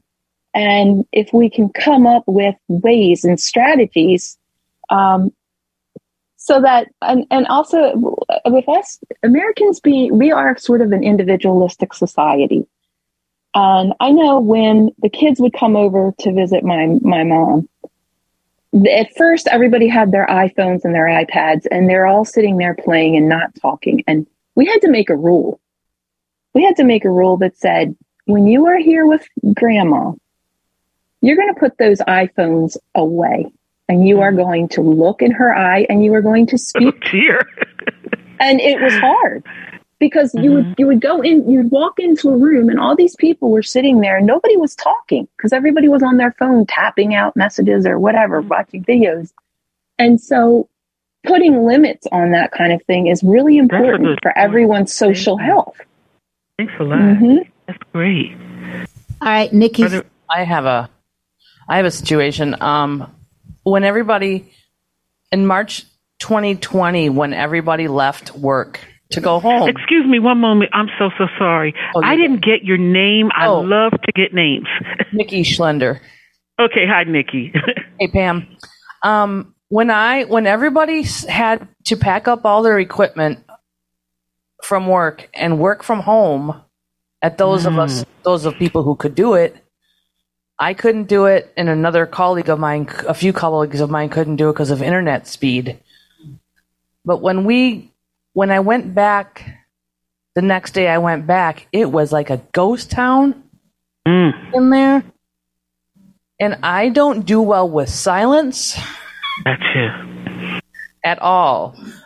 So it was like mentally just, I was isolated because they not only moved my colleague and I, because we were right next to each other in cubes, they moved us 2 rows back from each other. So we pretty much had to yell at each other to say, what? Wow. You know, so I mean, to this day, not everybody's back in the office yet. Not everybody's coming back to the office yet. So there are still days that I feel very isolated and very lonely in my own little cube. I got you. Nikki, thank you for that, because you pointed out something I think is very critical, is that a lot of what also can affect isolation and loneliness comes from outside. It's not all internal, because as you know, especially during the pandemic, some decisions were made for us. It wasn't whether or not you wanted to go. You couldn't go. And so we then had to take something that was, what would you say, directed upon us, and then still kind of make it work. And we saw all kinds of interesting adaptations, which proves that we can adopt a little bit. You know what I'm saying? But I get you. I get you. Thank you. And I think that brings up a really good point, and it's sort of a little bit outside the scope of our discussion. But I think that we need to, as a society, we're going to have another epidemic of something eventually, because viruses are smart and they outsmart our immune systems, and you know how that goes. But I think we need to learn lessons from the COVID epidemic. I think there was damage done that didn't need to be done. It was done with good intentions, but really hurt people more than helped. And I think we need to think about that. And I hope that we learn something from the whole COVID thing. And you're right. The directives now, everybody's supposed to return to work. My sister says the same thing. She had to return to work. And she said, supposedly everybody is supposed to return to work. So why is it that I'm like the only one in the office? Where are the other people? You know, so yeah, it's, you know. Just want to get ready to, did we have anybody else, Janet? I'm sorry. Yes. I didn't want to. We do. Nancy, take the mic to Randy, and then we'll get Debbie. Yep, I've got it. Good afternoon, ladies. Thank you for presenting today. Hello. My name is Randy. I'm a lady, just for those that don't know. I spell it completely differently than a guy. Gotcha. Okay, so my question is, by the way, this has been an awesome conversation, and I'm trying not to cry. But are there suggestions or ideas for our community as blind and visually impaired people? Because we talked about transportation, we talked about socioeconomic issues. You know, a lot of us are on fixed incomes, and I think that is an important conversation for those of us that want to get back into society and want to get out, to how do we overcome transportation issues? How do we overcome financial issues? Because I was sitting here thinking about that the whole time. So sure, that's just my comments and my questions. So thank you, ladies, for presenting today. Randy, I think you did something, because I think this is sort of the segue. We're going to go ahead and take that other question, and then we're going to talk about some tips, okay? And we'll only have a few minutes to do it, but I think, Lynn, we can get a couple of them in. Oh. I think we had another question. Yep. Yes. Hand. Well, I'm Debbie Bach, and I've got, I'm friends with a couple. They're both blind. They're both getting older, and I see them becoming, you know, more and more isolated. They're not going out. They're not doing the things that they used to do. You know, it just seemed, and I'm very concerned about them. And, you know, he had a fall and got very sick as a result, and he's better now. But, you know, yeah, I'm concerned, and I don't know as a friend how to help them. I mean, I can't be there for them every day. Right. So but I see it happening, and I'm concerned about it. Thanks, and that's a major step, is concern. Lynn, why don't you give 2 tips, and then I'll give 2, because I think we're going to actually end up speaking to these 2 ladies, and then we'll close with 1 minute. Right. And this Got is a little where late start, Lynn, so we'll give you another few minutes. Okay. Oh, thank you. Okay, thank you. Okay. Well, I don't really have.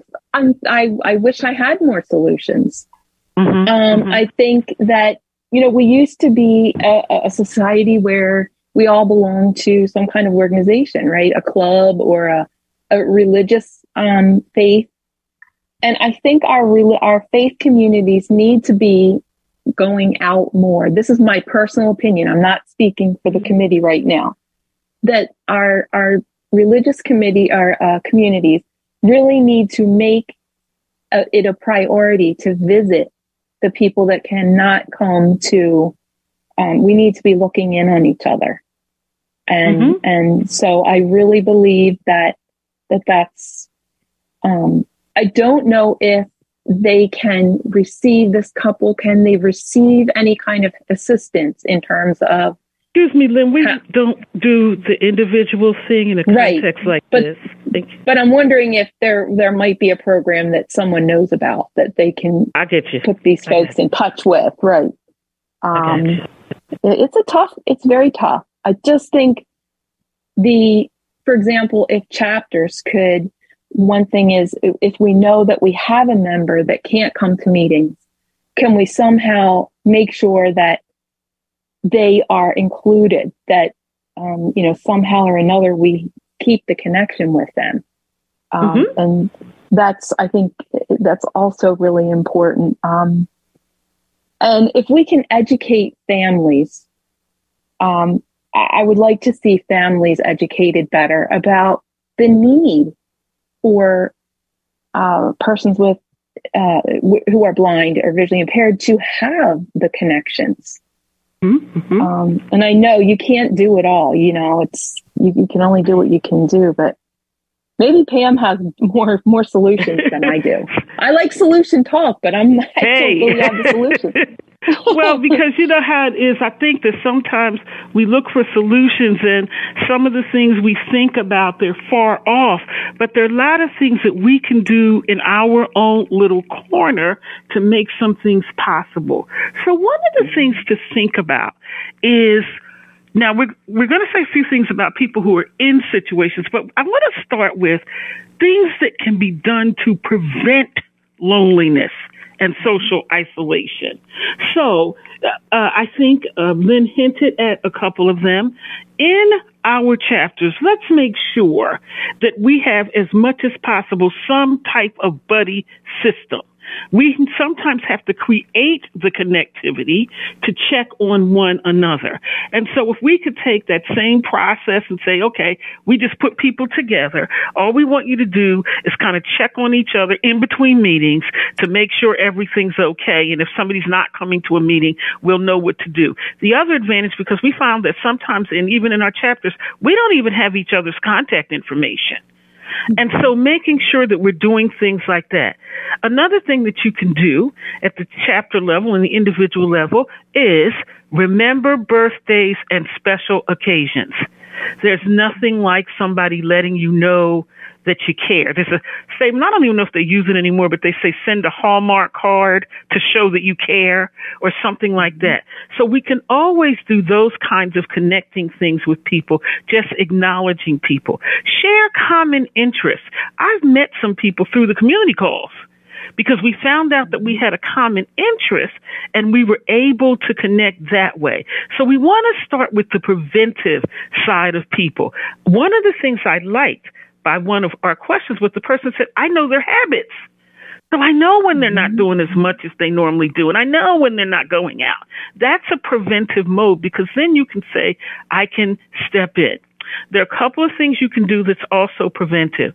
You can ask somebody as you become friends with them through ACB, hey, if I can't ever reach you, is there someone that I can call to make sure that you're okay? See, those kinds of things help.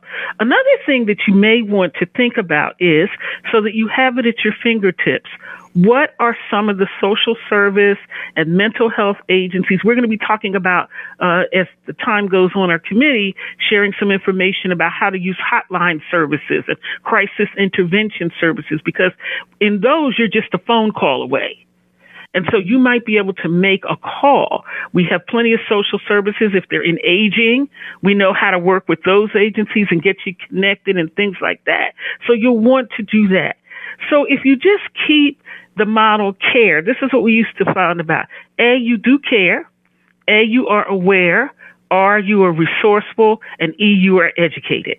So if you show people, if you do that, you're going to be able to deal with a lot of the prevention and a lot of the crisis, but it will be our habit to start with caring. Lynn, you want to make a final comment and then I will make one? Sure. Well, I want to thank you all for, inviting us today. And we're just starting. So we are, getting ourselves together and we're trying to figure out, what our priorities are. And we certainly want to hear from everyone because you all have the experience that can help us set priorities.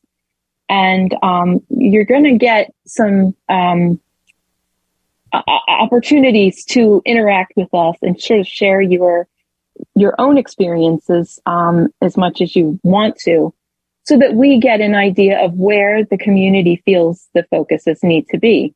Certainly isolation is one of the top ones.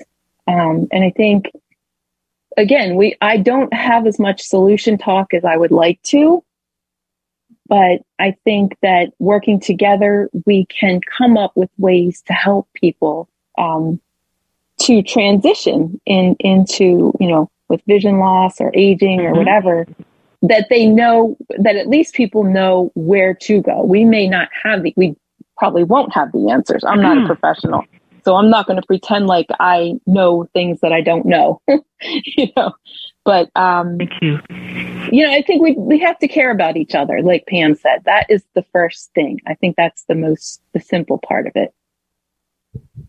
ACB of Minnesota, thank you so much for this wonderful opportunity. I would love to be with you because I don't mind the weather. Minnesota means a lot to me. It's where I went to Ski for Light. And it's also, I have relatives. But what I wanted to make sure that I let you know is in May, the National Alliance on Mental Illness will be having its annual convention in Minneapolis. And it's a wonderful convention. But even so, in addition to the in-person, there's going to be a virtual. And it's one of those types of conferences where wherever you are on the continuum, whether the professional, the educator, they do governmental affairs, they do all kinds of things, and they do it on a very understandable level. It is worth the time if you'll be able to even attend the virtual portion of it, and it's a good kind of orientation and way to think about some things. Last year they had workshops on everything. And so we'll get you some information and make sure that you know about that as well. Again, thank you. It has been a privilege. You'll be hearing from the Mental Health and Wellness Committee.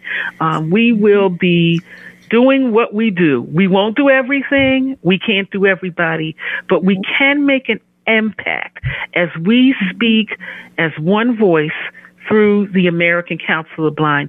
Thank you again. I've been listening in, by the way. Thank you all. So I'll be sticking around. Take care, and thank you again. Thank you all. Thank you so much, Pam and Lynn. Very, very helpful, and a lot of us share a lot of great information. Janet has a couple of announcements. Then we're going to have some more door prizes before you have a break to go see all the vendors. All right, but not quite a break yet. Would someone please run next door and let the vendors know that we're ready for our little vendor overview? So I'd like them all to tear themselves away from their booths for a couple of minutes to just... All right, very good.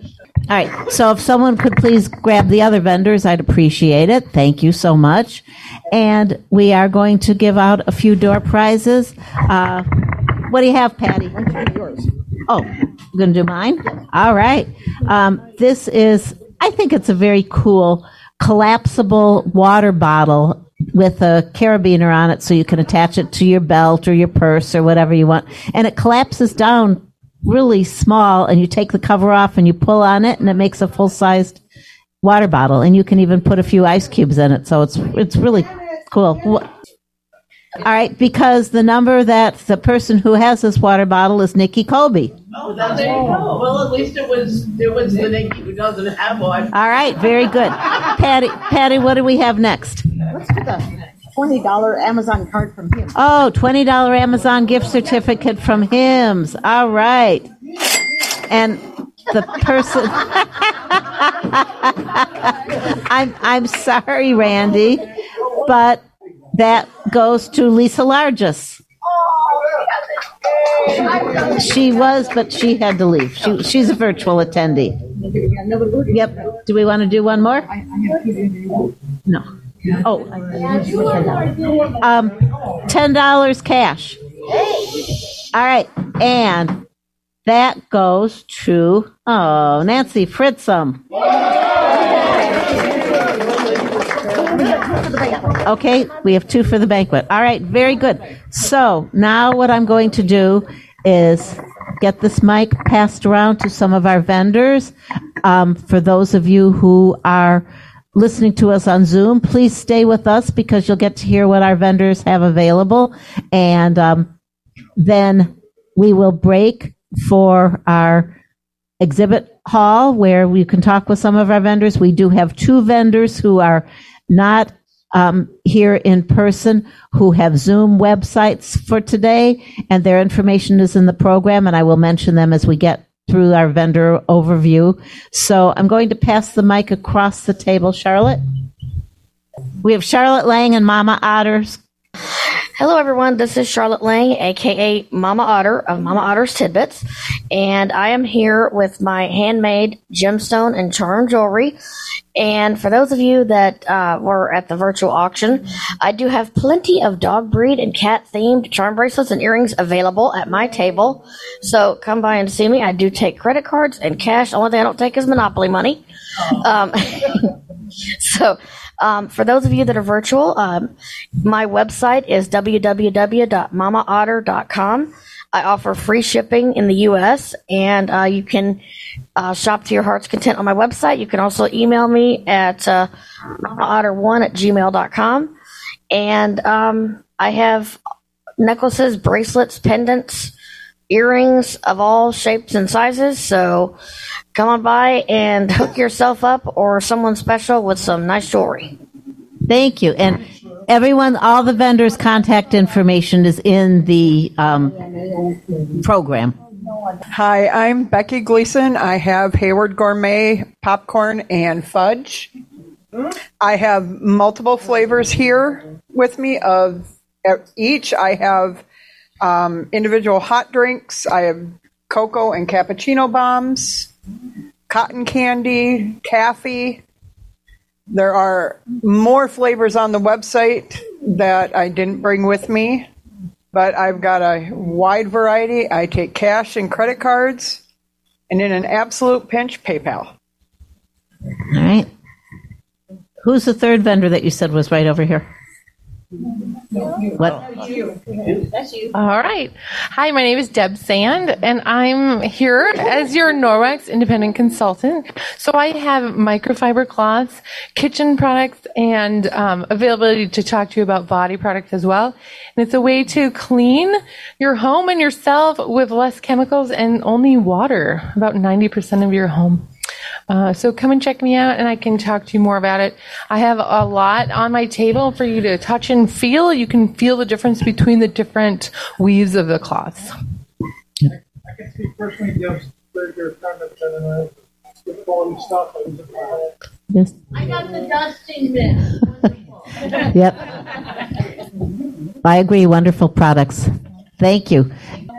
Hello, I am Kelly Bankson. I am here with Color Street.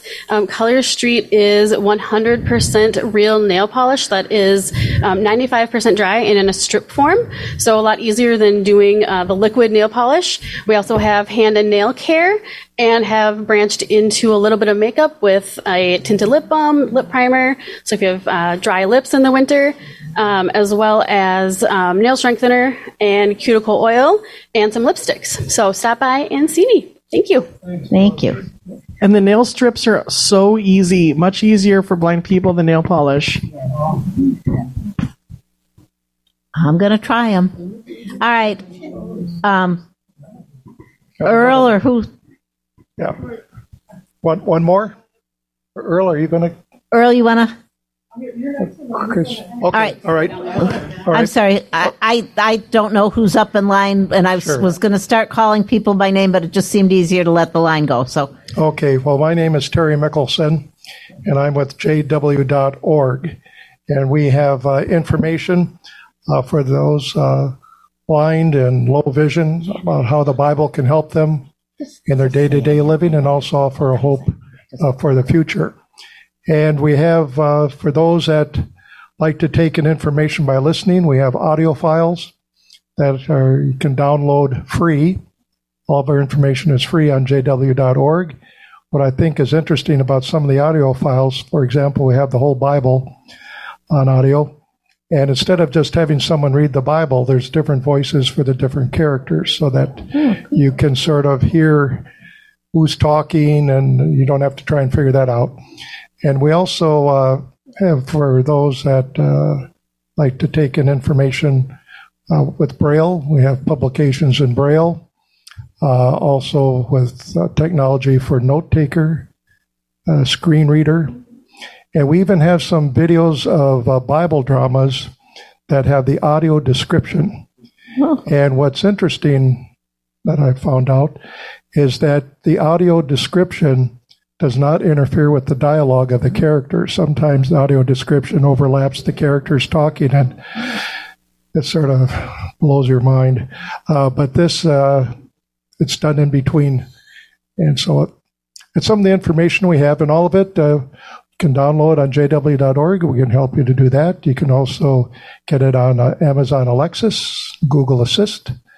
And there's no charge for any of this. It's something that we just want to make this Bible information accessible, like we said, for the blind and those who have low vision. Thank you, Terry. Yeah, there's going to be about 6 of us, but we'll alternate at the table. So there's 6 of us volunteers that wanted to come and be here with you. Wonderful. Who's my next in line? Okay. Oh, okay, Chris. Chris. Hi there. I'm Chris Peterson from Penny Forward. Some of you may be familiar with our Penny Forward podcast, which is available on our website for free. And if you're not familiar with it, I hope that you'll go and take a listen to it. It's pretty good. Today, we're here to talk about Penny Forward and the financial education and financial counseling opportunities that we offer. A Penny Forward membership is just $9 a month or $99 a year.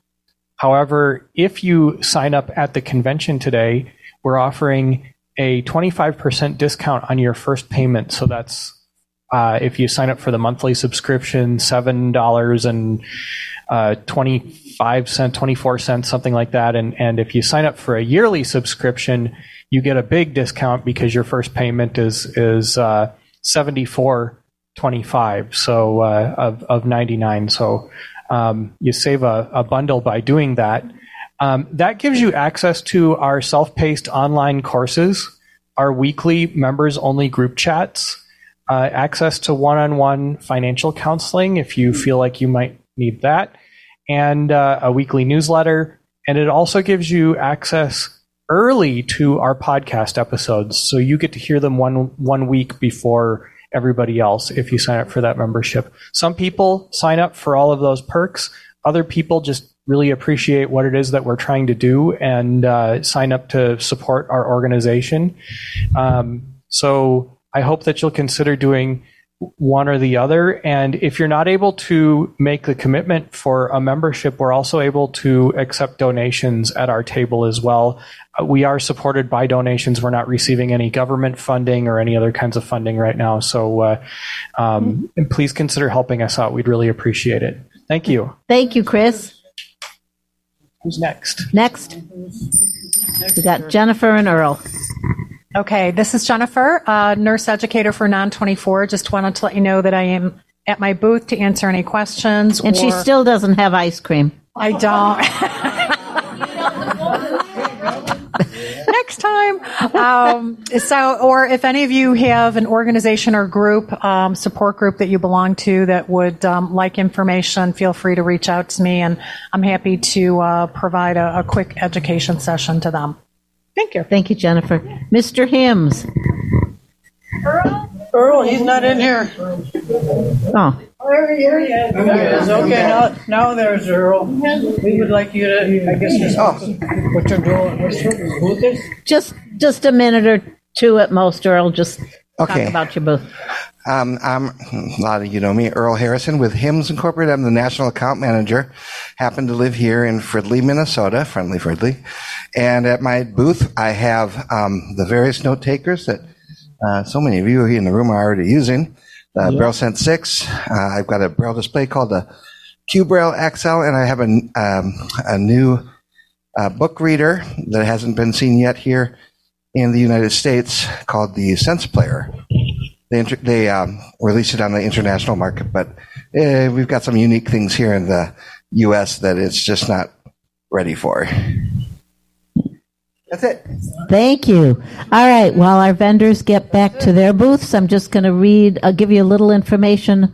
I'll read about our virtual vendors, and they're all listed in the convention program also. So for anyone who registered for the convention, you can get that information from our program. And we do have a couple of our vendors who have open Zoom rooms now. So if you want to go in and chat with them, they will be open during our vendor hours also. And the first one is AT Guys, and they are your accessible technology experts. Affordable and useful technology, gadgets, and tools for work, school, and play. Headsets, keyboards, Braille displays, cell phones, slates, and more.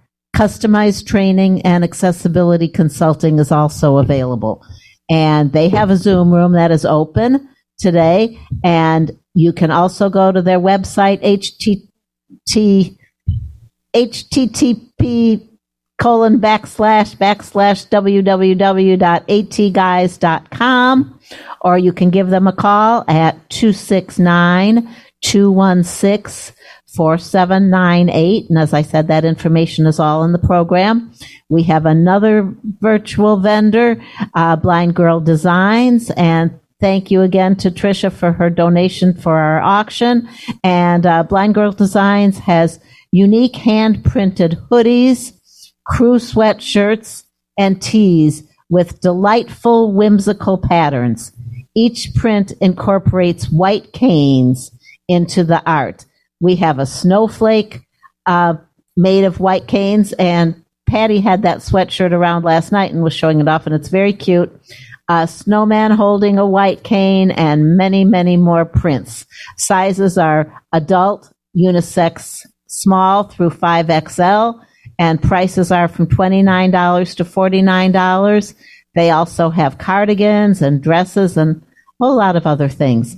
And Tricia's website is www.blindgirldesigns.com, or give them a call at 862-448-1011, and they will walk you through all the ordering process and all the products that they have.